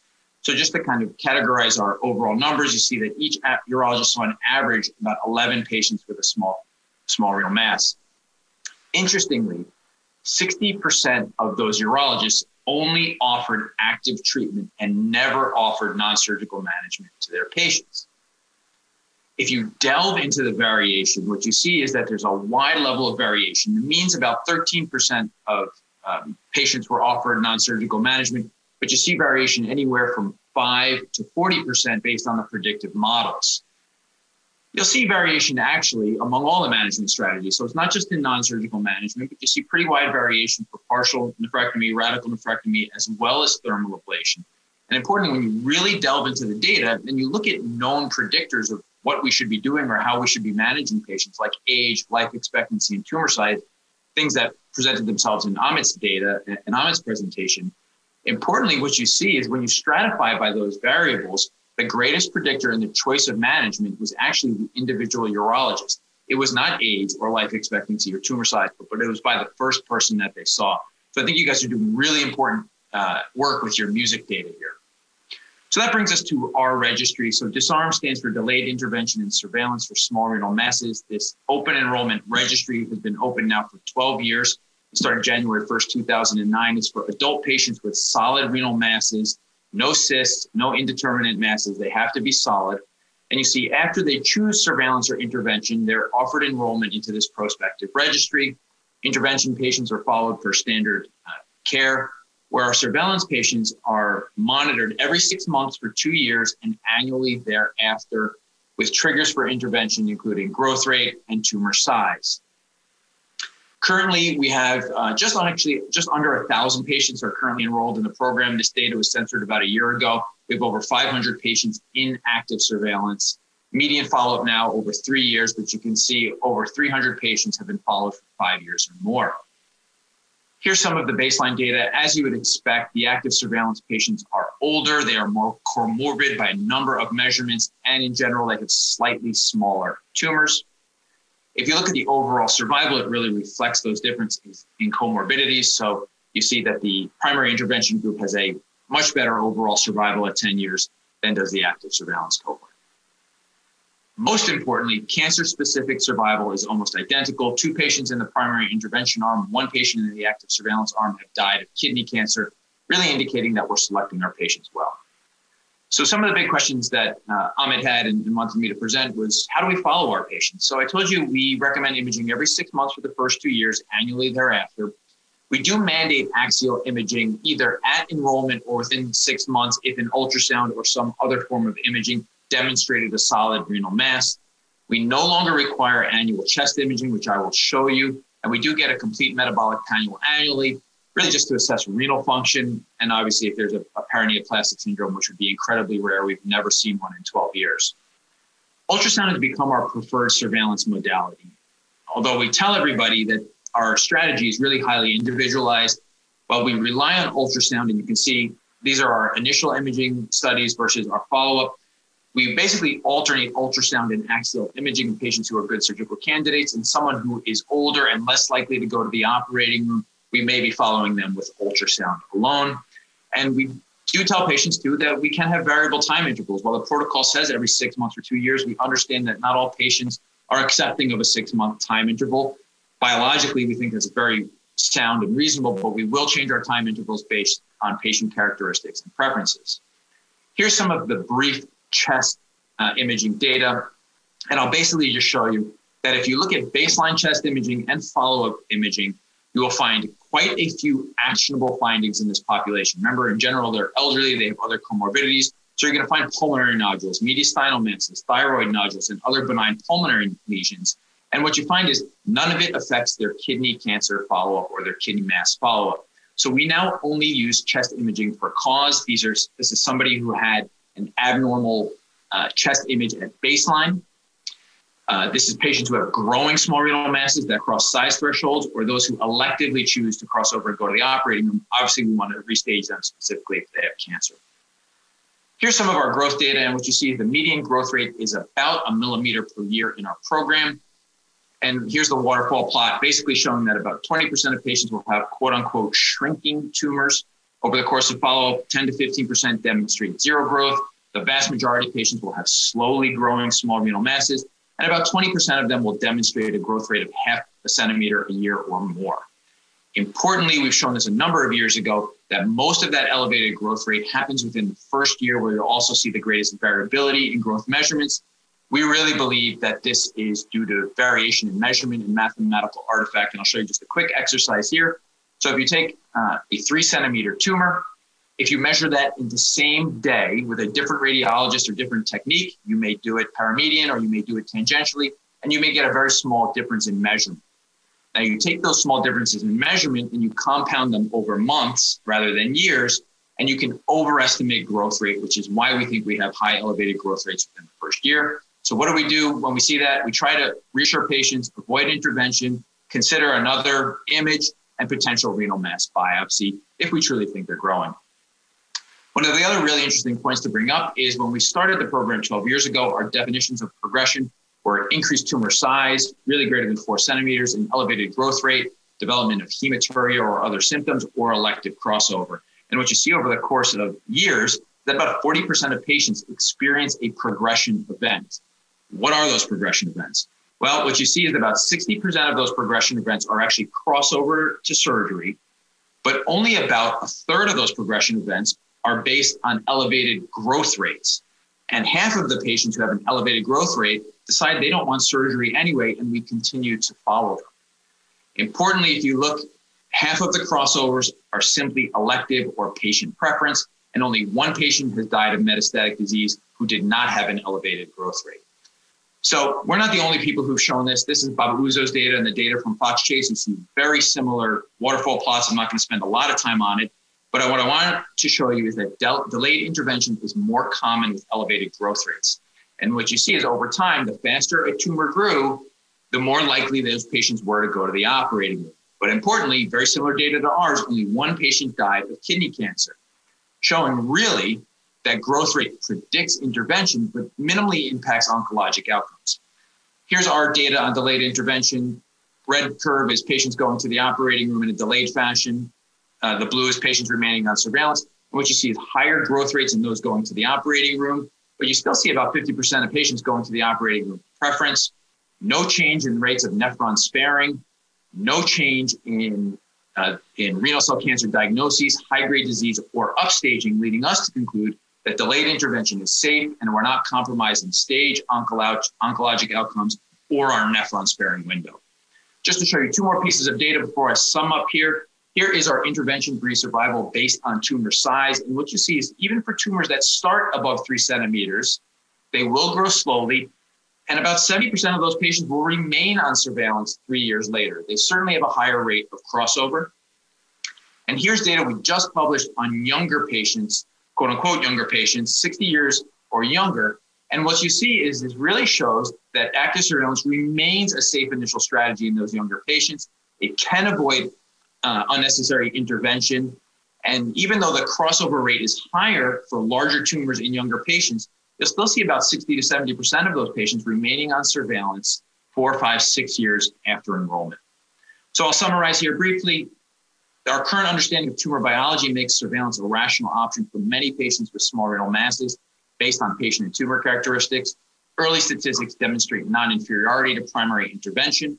Our growth rates predict intervention, but not biology, and therefore we need to rethink what progression means. And lastly, our current guidelines support the use of surveillance in patients with small renal masses less than 2 centimeters and up to 4 centimeters in patients with competing risks. I'm really looking forward to the discussion, the Q&A. And if you have any data, I did this really quickly. If you want to see more data, I'm happy to discuss and give you more answers. Thanks again for having me.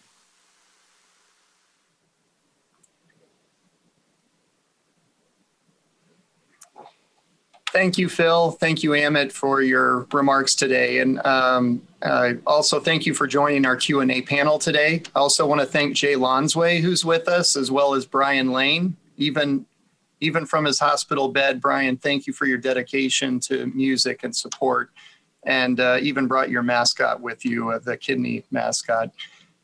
Really, honestly, I want to echo the comments earlier that we're all behind you, Brian, and thinking of you, and just admire your dedication to music and your support to us, and we support you through this. I'm going to kick off some questions for all of the panelists. Dr. Lonsway, I was going to start with you. So after participating in this consensus panel on active surveillance, did it cause you to change your attitudes or practice towards active surveillance? Just curious how it affected you. I would say that it was very good with regards to coming up with at least clarifying, what is going to be a good way of following those patients and exactly how often to do the follow-up studies. I think there's always a little bit of difficulty with deciding exactly when to do follow-up studies. So I did find it very interesting to have that discussion and to go through the panel. Okay. So did seeing what other people were doing, did that surprise you to see that something would reach consensus or would not reach consensus? Was that eye-opening any way to say, oh, maybe I should do this differently? I think that I think that there's just so much variability out there that I do think that it was nice to have a good consensus among urologists. But I do think that there is, at least I think, a growing understanding that we can do surveillance for kidney masses. I had actually done a lecture with Philip, maybe it was like a couple years ago in Aspen. And I do think that it was very interesting that he had started to present some of that data even back then. So I do think it's becoming more acceptable. Whereas when I was going through residency, say 20 years ago, pretty much everybody was getting, nephrectomies, and now it's less common. Okay.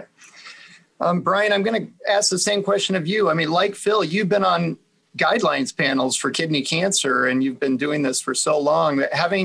But this active surveillance consensus panel, did it cause you to get a different perspective on active surveillance and what you would want to be doing or what we should be doing in music? I don't know if Brian, if you heard me. I'm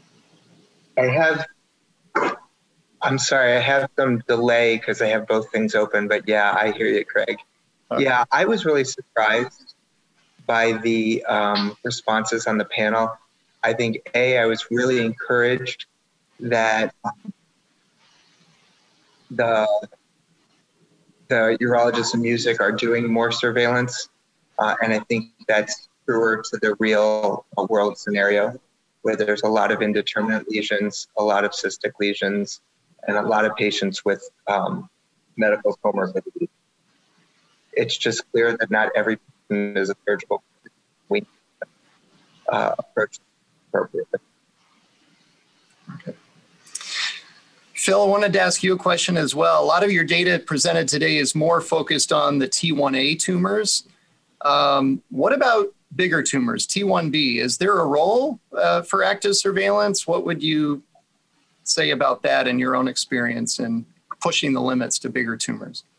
Yeah, I think there is, Craig, and it's a great question. I think this is going to be the next forefront in kind of surveillance. I think a lot of what we've been doing over the last decade is showing that small renal masses and T1A lesions are really safe to watch. But where does that line draw? When does it become unsafe?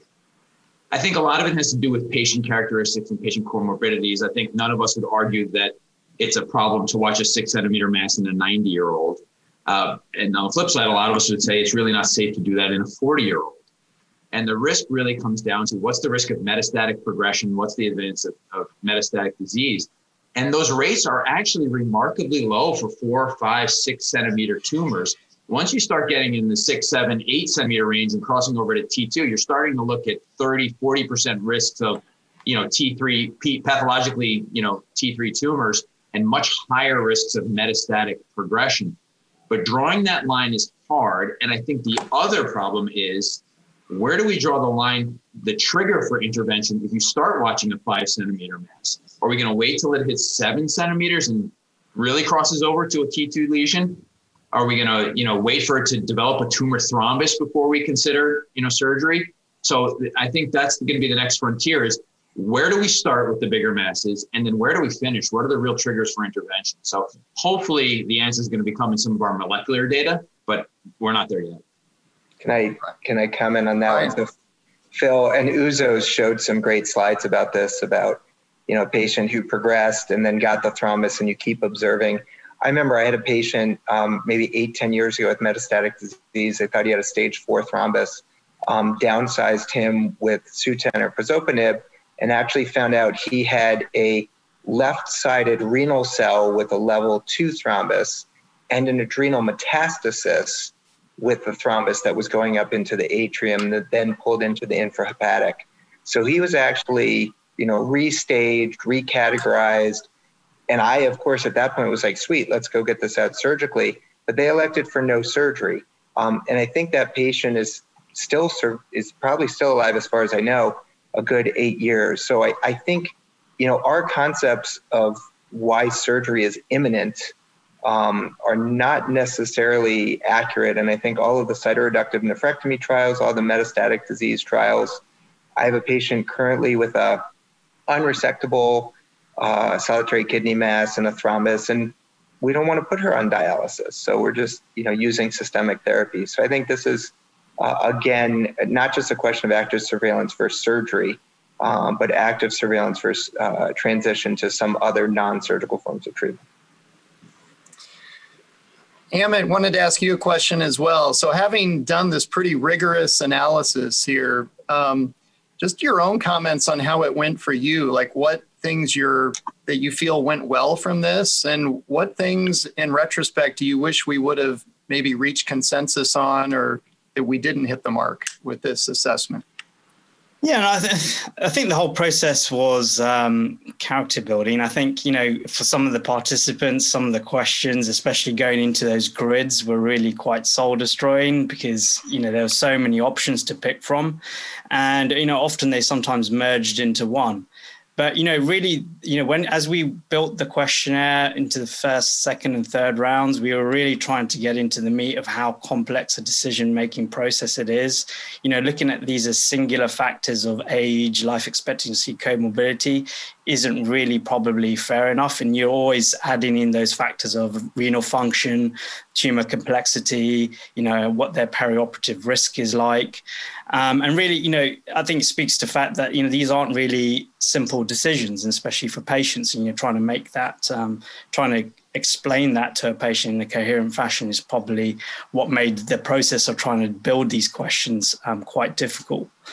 But, I think where I wish we had maybe had some more consensus is really trying to build on how to do follow-up. And it speaks to Dr. Lonsway's point about really, how can we reach conformity across our collaborative about the best way to do that?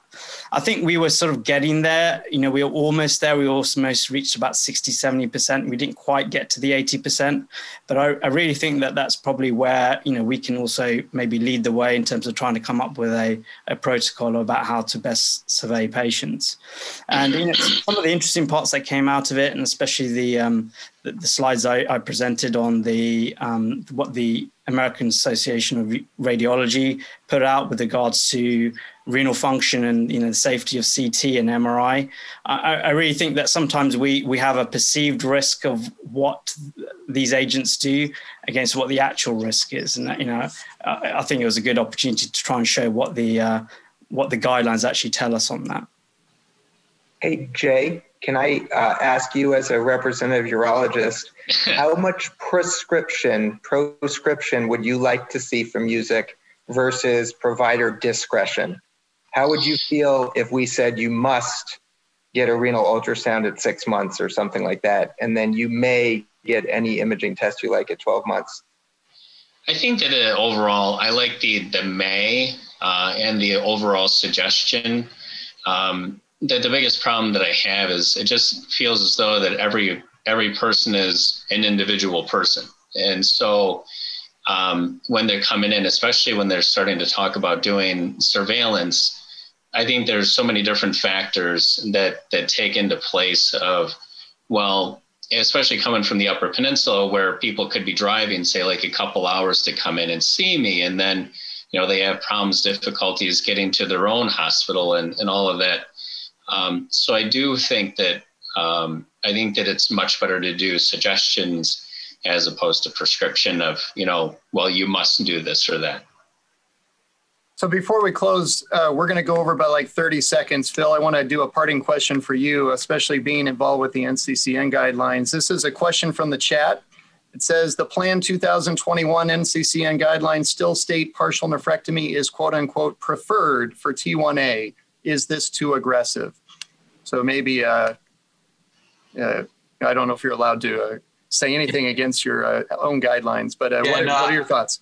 Yeah, I'm not going to speak out of school and give the backroom chatter here, but, I think while I have a strong preference that surveillance is equivalent in the setting, I think we have to be honest with what our data shows. And, for better or worse and all the biases involved, partial nephrectomy has the strongest outcomes, in my opinion, for the T1A tumor. And obviously the others are very reasonable options for a number of patients for different reasons. All right. Well, thank you. I want to thank all our panelists for participating today. And it's my pleasure now to introduce Dr. Jim Grant, who's the new Chief Medical Officer and Senior Vice President of Blue Cross Blue Shield of Michigan. Just briefly, Dr. Grant is an anesthesiologist. He was department chair at Beaumont in anesthesiology, and then department chair at Cedars-Sinai in LA, and then returned to Michigan. Many impressive leadership positions, including president of the Michigan Society of Anesthesiologists, the American Society of Anesthesiologists. And with that, I will turn the time over to Dr. Grant. Thank you. Well, thank you for the very kind introduction. I'm excited to be here with you today, although it's virtual. I'm Jim Grant. I'm the new Chief Medical Officer of Blue Cross Blue Shield of Michigan. I took over for Tom Zimmer officially on January 1st. No one can ever take over for Tom. Those are big shoes to fill. Tom is, the father of the CQIs and a one-of-a-kind chief medical officer. And we owe him a debt of gratitude for the tremendous work he did for all of Michigan for so many years. By nature, my background is I'm an anesthesiologist. My plan is to continue to practice at least a couple days a month because truly I believe to understand what the issues are, you got to be in the trenches and to walk the walk and talk the talk. So I'm an anesthesiologist, like I said. In 2018, I was actually the president of the American Society of Anesthesiologists. 2014, I'm a Michiganian. I was the president of the Michigan State Medical Society. My background is I grew up in southeastern Michigan, went to medical school at Wayne State, did my residency in Chicago at Northwestern, then came back to Michigan to practice at Beaumont and Royal Oak for 28 years. The last 13 of them, I was the chair of the department. Also after that, I left Beaumont and went to Southern California. And I was the chair of the department for a little less than 2 years and the head of the perioperative service line at Cedars-Sinai in Los Angeles. The one thing I will be able to tell you is I know operating rooms, I know procedures, and I know procedural lists. And it's a world that's familiar to me, and I'm excited to be able to work with you. I have heard nothing but amazing things about music and the whole urology collaborative, and I'm really excited to work with you. I want you to know my style is pretty open. Never hesitate to reach out for anything you need. I will share with you that the collaboratives, the CQIs, music, you have my 100% total support to continue doing the great work that you're doing. Everyone's told me, when we talk about the collaboratives, music is one of the top ones that comes up. When I was leaving Los Angeles to come here, I had urologists talk to me about the great work that music is doing. And just rest assured that I support the work you're doing and I'm excited about even taking it to the next level. So thanks for the introduction. I'm excited about the day that we can all meet together real time. I plan to be an integral part of what you need to be successful. And I look forward to meeting all of you one day. Thank you, Dr. Grant. And once again, we are all very thankful for the support that Blue Cross Blue Shield of Michigan has had in developing and sustaining the collaborative. I'd like to now just say some closing remarks. Today, we summarized about the Blue Cross Blue Shield Michigan value-based reimbursement, and music urologists should know that we have an opportunity to earn additional 5% on payments based on the quality measures around salvage radiation, imaging after ureteroscopy, active surveillance follow-up, ED visits after ureteroscopy, and chest imaging for small renal mass. The prostate team presented data on confirmatory testing for fatal risk prostate cancer patients and found that it improves risk stratification and identifies occult high-risk disease. MRI is better at identifying early Gleason reclassification, and MRI and genomics both identify patients at higher risk for transitioning to treatment or adverse pathology at radical prostatectomy.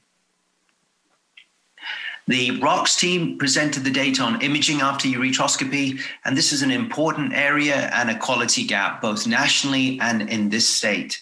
And what we learned today, how important it is for imaging to understand our patient outcomes, to detect residual stones, and especially to identify postoperative hydronephrosis. From the kidney team, we learned about new music guidelines for patients with small renal mass, about patient selection, initial evaluation, and imaging surveillance. Over the next few months, we look forward to continued progress and getting back to you all regarding our QI portfolio and on these and other initiatives. And also stay tuned for updates on our plans for the June and October collaborative-wide meetings. At the end of this meeting in particular, you can please stay around. We have a couple of breakout rooms where you can ask the different speakers and participants and questions or just say hello. And the way to do this is on the left-hand side of the screen, you should see an option for sessions. And if you click on sessions, you can then see multiple breakout rooms at the end of this meeting where you can then enter and hang out with people. So we look forward to networking at the end. Just one more thing about these webinars and the content that we've been creating recently. They are all available on our music website. And now our content is also available as podcasts to listen, especially on the Apple Podcast store. And the directions for that are provided here on this slide. And we'll be sending out more communications around this to better disseminate some of the content that we've been created over the last year.